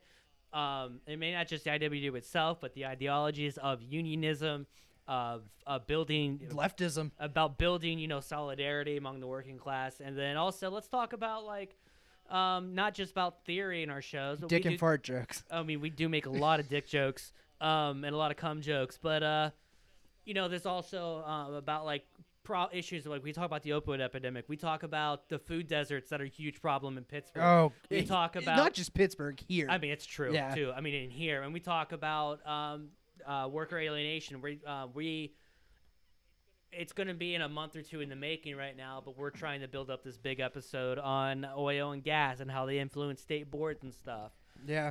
around The here, which state, they do. the They school have boards, the school everything. boards like they have wrapped around their finger, and we're really going to try. That's Appalachia, Ohio is its own.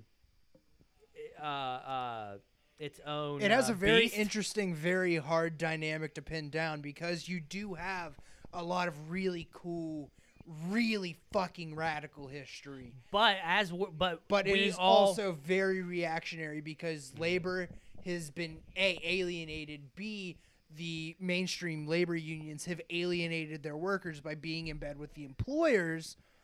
And so the same people that would benefit from these unions, from and just the solidarity, unions having leaders don't that are trust it.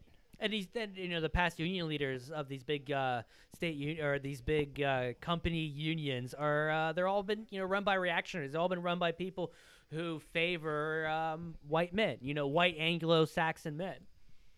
Right. But And here at the IWW, we don't care what you are. yeah, seriously, if anyone wants to talk about it, fucking add us on Twitter. Something. I don't seriously, let's just open conversation. But is there anything else, anything you want to say? I feel like I'm hosting Yeah, your right. podcast for you. I mean, I'm just here. anything I'm just else here you want to us to rant facilitate about? the conversation, in many regards. It's kind of interesting, the juxtaposition, because in Texas we're a right to work state, so there's no Hell yeah. it's sort of a the structure is designed to sort of prevent unions from even getting a foothold, just From period. taking hold, yeah. And we've I think we've talked about the right to work and stuff, obviously too, on our own show. And it's right to work. It's funny because when they bring up to defend right to work, they'll say, "Well, look, all these companies are doing better on right to work states." Yeah, no shit. But yeah, you make you make don't a lot fucking less. understand anything about capitalism. Workers if make a that's your lot metric. less in right Oh, to work yeah. states. Like it is.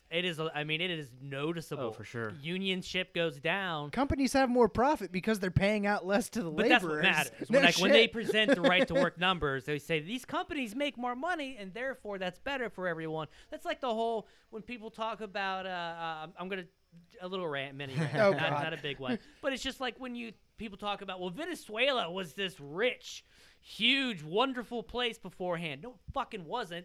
But the rich people who were rich in Venezuela, like they are in the United States, lived really well, and that's how we gaze how under a bourgeois view And that's of whose stories we hear, economics, too. that's the only focus on. How well are your rich people doing? Because Yeah. motherfucker, the proles ain't out there shouting from the rooftops to the U.S. how they're doing. They're struggling to get by. Exactly, but that's how the look at how many luxuries are in a country. That's how well it's doing. Yeah. And that's why people say, "Well, Venezuela's garbage now," and that's because there's not these excessive rich luxuries anymore.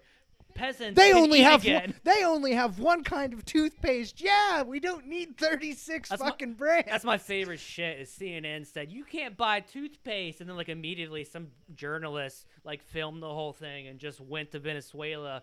Immediately went to a store and was like, "Oh no, there's toothpaste. It's fully stocked." Yeah, Texas is sort of the epicenter for this sort of shit because it's really, it's a race to the bottom. And you see this with sort of the Amazon headquarters shit that was in the news a while back. Yeah. It's just like the competition to offer the biggest tax cuts to the hugest corporations and the richest people in the world. Which is fucking wild. Oh, I'm terrified because Joe Manchin, you see that? He's all like, Amazon, come over here. Right. God damn it. I mean, gonna- Manchin is pretty terrible, but I've got fucking Ted Cruz as one of my senators. That's true. Who couldn't Beto couldn't even beat Ted Cruz in Texas. That's how fucked Beto's politics such a are in fuck. Texas. You know why? It's because he didn't stand on enough counters. Right. If he would have stood on like 4 more counters, he would have won. That. It's so terrible. Yeah, as a Texan, how do you feel about Beto? I gotta know. I mean, I've given up on electoral politics having any relevance or any sort of meaningful change Yeah, hard- already. So Hell yeah. like I Same. gave that shit up a long ass time ago. I figured he would lose to Ted Cruz just knowing that Texas is just, you have a few urban areas, Houston, Dallas, San Antonio, Austin, that are more liberal, but you have just a huge constituency of small towns, like the small town that I grew up in, that Oh, yeah. are very reactionary and conservative, and they live in these bubbles, and time doesn't pass. It's like going back home is sort of like going back 20 years in the past.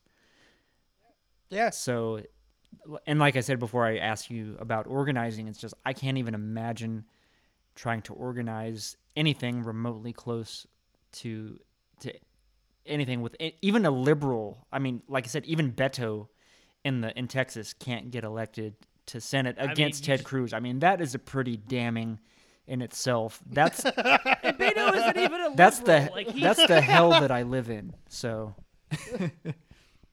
Yeah, and Beto's a pretty yeah. conservative Oh, Democrat, exactly. too. So that's the hell that I'm in, and that's why I'm so fucking pessimistic, because there feels like there's no fucking hope. So is it weird, like, being, for example, like Ted Cruz is, I mean, I can say pretty consistently outside of Texas, there's not a single person other than, like, my dad who, like, doesn't think he's a total joke. So what's it be like being in a state where he won an election, so you gotta be, know quite a few people who don't laugh at him. Here, real quick, before Or you do answer, you not know anyone that doesn't laugh at him? before you answer that, this area during 2016, before Trump secured the nomination for the Republicans, there was a weird fucking proliferation of like Ted Cruz signs everywhere. It was fucking wild. Like I people, forgot people about were that. into Ted Yeah. Cruz here. Shit. I mean, I don't travel in circles that would support Ted Cruz, really. I had a few. I try not to post anything political on my Facebook, but I did have a few random ones here and there that drew out some ire from the conservatives. I've gone past that. My racist aunt has seen many pictures of Stalin on my Facebook page.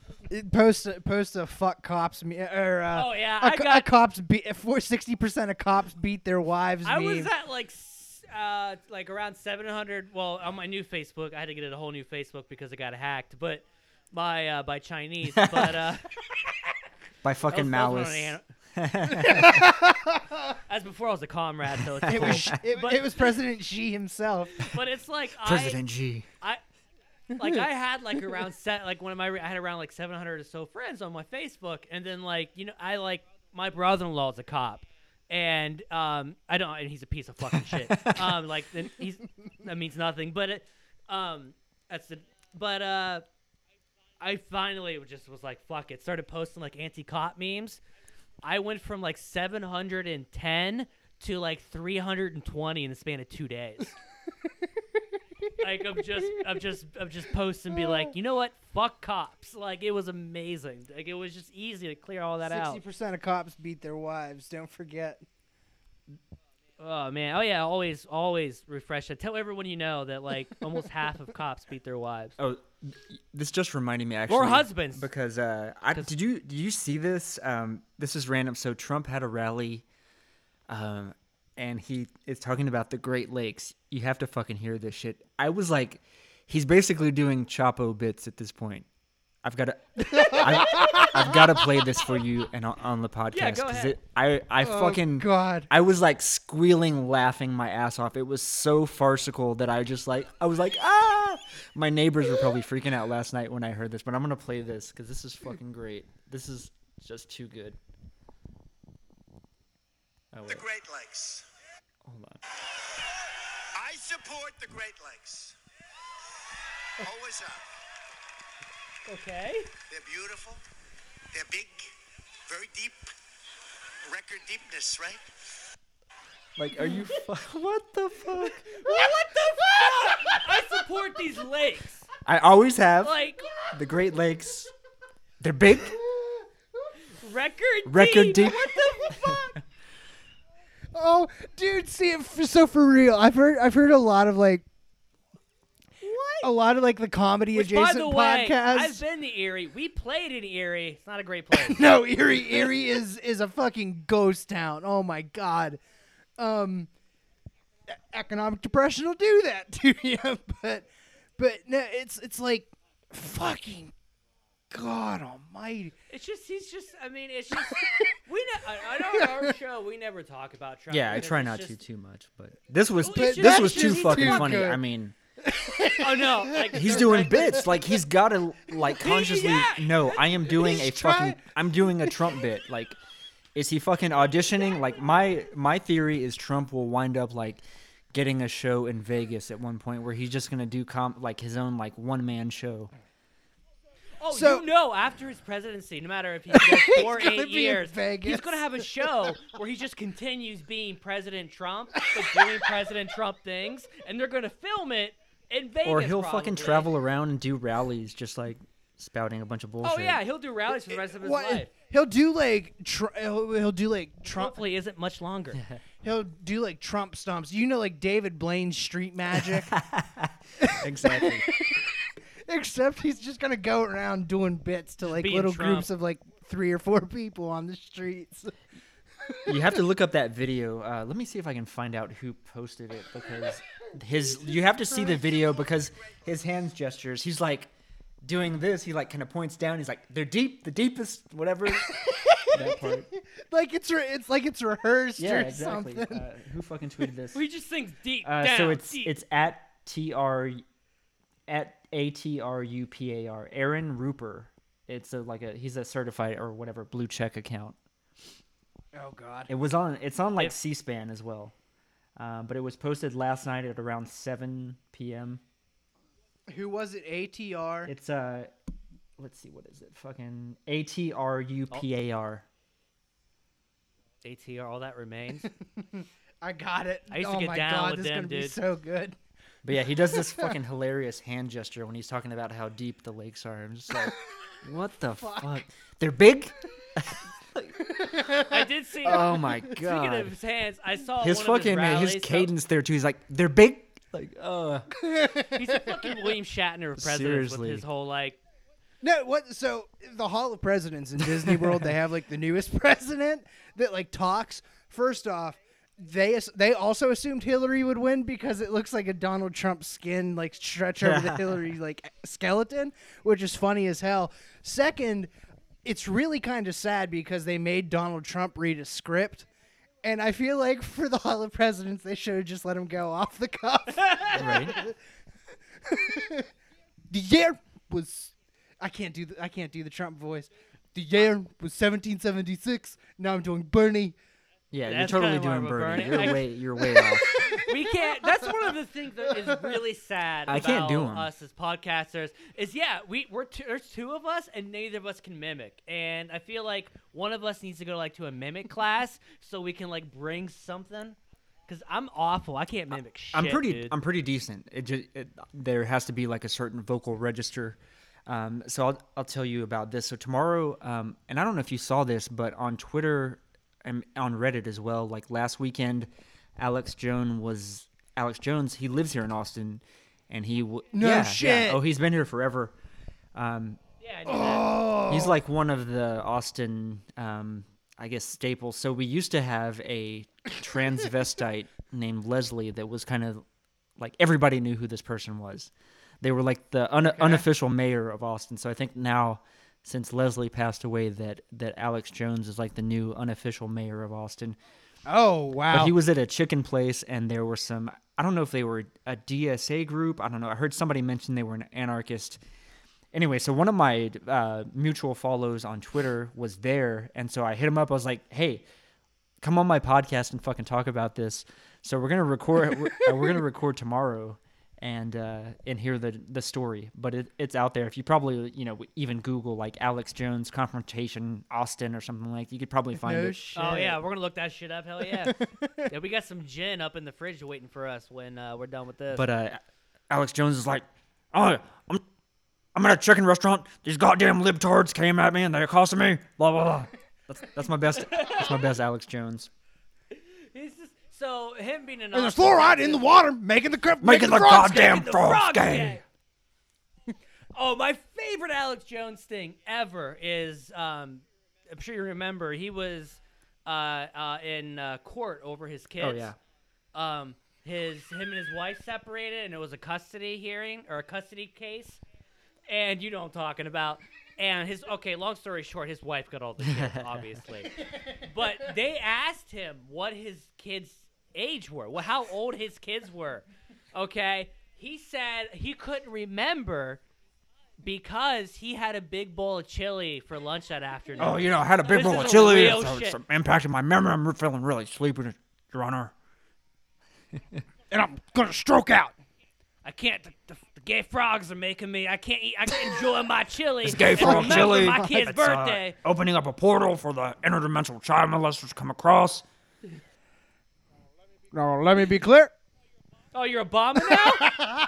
But what's tragic about Alex Jones want me is to be that so back in the day, in the late 1990s, Alex Jones was sort of or even really, I guess, early 2000s, Alex Jones was sort of on the more libertarian front, and Yeah. he Yeah. released a little film called 9/11: The Road to Tyranny, which I've actually Okay. seen. It's the one Alex Jones film that I've seen, and basically like I trying didn't to know he implicate made movies, Yeah. so my that I've seen the none of Bush them. family was like behind 9/11 essentially.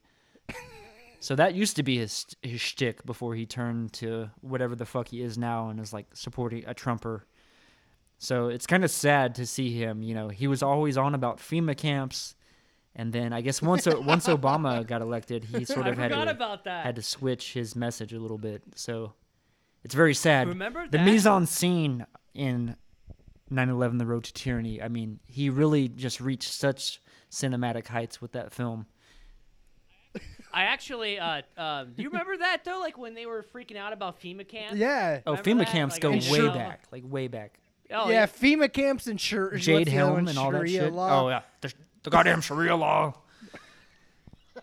So okay, so I know, we're winding down here on the show, but I have a really good question or a really good topic for all of Okay. us to end this on. So I have one, and I feel like a lot of us do have that one. And what I mean is that one that is now embarrassing documentary that you were super into as a teenager, but that now you're like, oh shit, because I have one, and mine is one of the most famous of them all, and that is the Zeitgeist. That was that one. What the fuck is Do you that? remember that? You don't know about that No. one? No. Yeah, dude, that was huge when I was in high school. When we were in No, high school. I just got into documentaries Yeah. in college. Yeah, I really didn't watch documentaries that much growing up, but I do remember Zeitgeist coming out, and even Zeitgeist 2. There's a sequel. Yeah, there's a sequel, which I don't know. I don't think I watched that one. If I did, I don't remember much. But I just remember being 17 or 18 around that age, and I was right when I was starting to get into that. I was reading Richard Dawkins at the time, right? That's all you need to know. And the Zeitgeist is this ultimate everything you know is wrong, man, Yeah. and it's Oh actually God. it does have hidden in it some actual Yeah, it does solid have some ideas. legit. I think in particular, it draws a lot of parallels between sort of the Egyptian deities and Christ, and which really But makes a that lot of stuff was sense. And Actually, that's for me. I'm sorry, but to cut you off here a little bit, but that actually for me was where the garbage came from, because a lot of that stuff actually wasn't sourced correctly, and a lot of the things when he compares the Egyptians and Christianity actually turned out to be false comparisons, which is one of the things I made wrong. But he did talk about in the interview or in that documentary about a massive resource system to keep track of all resources in the whole world. So that or was actually it oh, was that's a cool. resource based economy. Resource-based Yeah. economy. Yeah, that's what he talked about, which at the time it was I was a wreck. I was ready to Fully go. This is exactly. But it was this also documentary of liberal pretentiousness and the liberal scientism that I was a big part of that for a while, and that was just and looking back now. No, I mean it's I just- was too. I think everyone is on their path to radicalization. You're that liberal elitist. If you go to science- college and you radicalize that way, you Yeah. were definitely a scientism fucker. But I no, mean, scientific okay, method. Oh, that's incredibly important. I got my documentary. Idiocracy. Oh my god. Idiot. You're one of those fucks. This is what society is. If we don't do anything, we're going to be putting shapes and stuff for the test. And that's going to be the president. I mean, that's it. What is it? Is it President Camacho or something like that? In Oh Idiocracy? I can't Christ, I can't remember. I can't remember his name. I mean, it's Yeah, it's Terry Crews, isn't Crews. it? But I can't. Yeah, but I Yeah. can't. Yeah, No, I mean, he fuck, was I a saw good. this years In a ago. way, he was the only good president we could ever would have had because he actually gave up power for someone that was better. He's like, oh hey, how? Another good thing about him is that he is, he's a physical specimen. You know what? Even if we have to live under fascism, like, At least it's gonna be hot. give me a right? hot fascist. I gotta fucking like Trump is just pathetic. He's just like he's just really overweight. His suits He's don't thick. fit. His hair is terrible. Like, give me at least a fucking Ubermensch. Like, I want something to like look up to.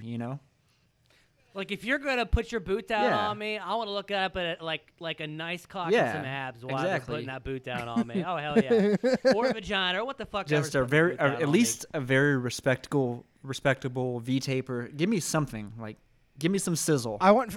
Listen, if you're gonna Like, if- fascism me, I want femdom. Right? Yeah, too. exactly. You know what? That Yeah. even better. At least, But like the best we get is like someone like Beto, who is just kind of like a milquetoast. Like, yeah, see, I don't think. I mean, I Beto's get- hot at all. Lanky I know- fucking horse mouth Well, motherfucker. Beto's not. I much guess hot, for a though. More of politician, like the pickings are so slim.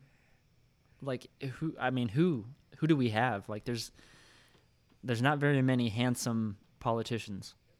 They're really not. I mean, because it's more important that as a woman, because there are more attractive women politicians, just because it's more Yeah, important. exactly. And in the sense, to be an attractive woman, it's Oh, for sure. But so I don't. Yeah, as far as men, there's not. I mean, my type. Are is, you gonna somehow manage to take the podcast into being for AOC? Fuck yeah. I mean, yeah, AOC. Of course. I mean, but like that. I mean, I don't know.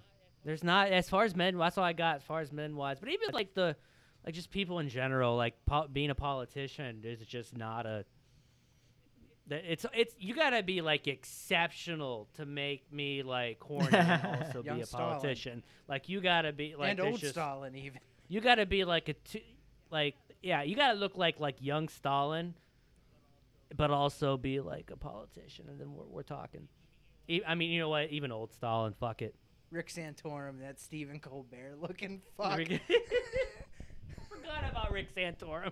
But Is he still around or what? Is that he's yeah, still alive? He's still doing shit. That's unfortunate. I can't remember. Like, I'm not like. I think AOC is a good looking woman, but she's not the one that I'm the most horned for. And I can't remember who she is, but she's got braids. I'm trying to find her. I think I found her here. Hashtag stop the horny left. Oh no, I think Ilhan Omar. I think she's absolutely really good looking. Remember that time that we were talking about how you're open like Brett on Street Fight, and I'm like Brian. Oh yeah, I'll talk openly about prudishness sex. is I don't give a coming out. shit. Stop the horny left. It's Ayanna Presley. She's the one that I think she's super attractive. I'm I've not got a sure thing which for one that her. is. I think She's a Democrat for from me, it's- Massachusetts. okay. So I totally forgot that we were looking up pictures of blind ass Eric Porterfield, who is like one of the House of Delegates representatives here in. Long story short, he's the one that said he would drown his children for being gay. He's also blind, but Jesus.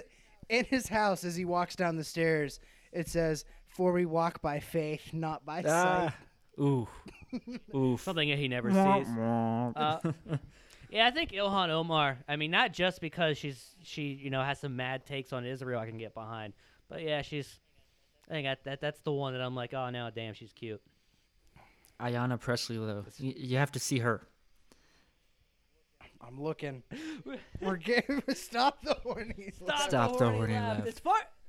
As far as I guess like cis presenting dudes, which is all the dudes that are in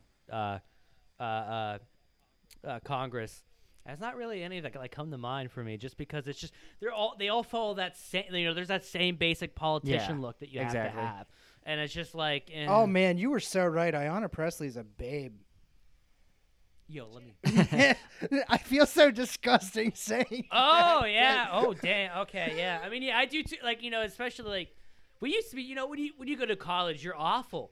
Like, Oh God you're awful Almighty! at being like, oh damn, look at that. Oh damn, look at It's just like looking back. No, like, do you like we were No, we were awful. bad. But do Ugh. you remember our pal Buddy when oh man, Buddy was the worst.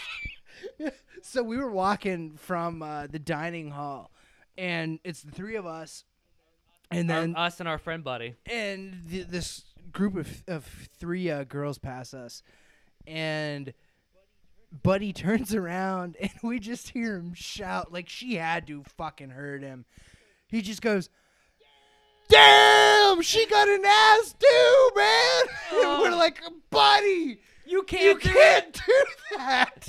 You know, it's just looking back. It's just like I hate I'm a lot better at at that than now. not than being, I'm not objectifying or not being being creep. creep ass.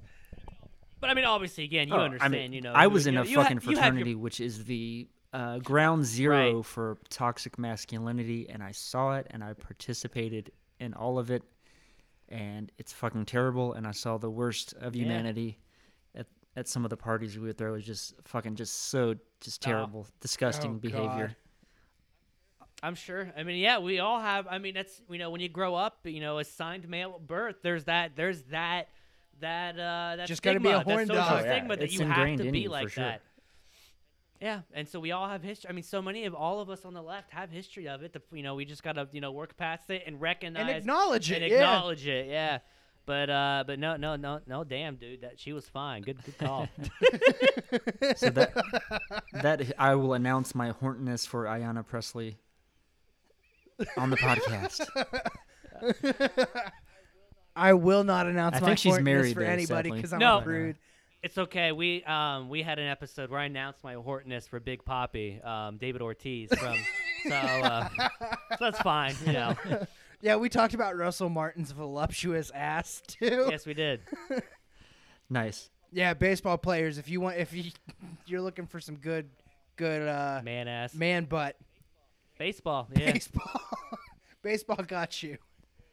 But Yeah, we're reaching Rogan length in this podcast, so we should probably.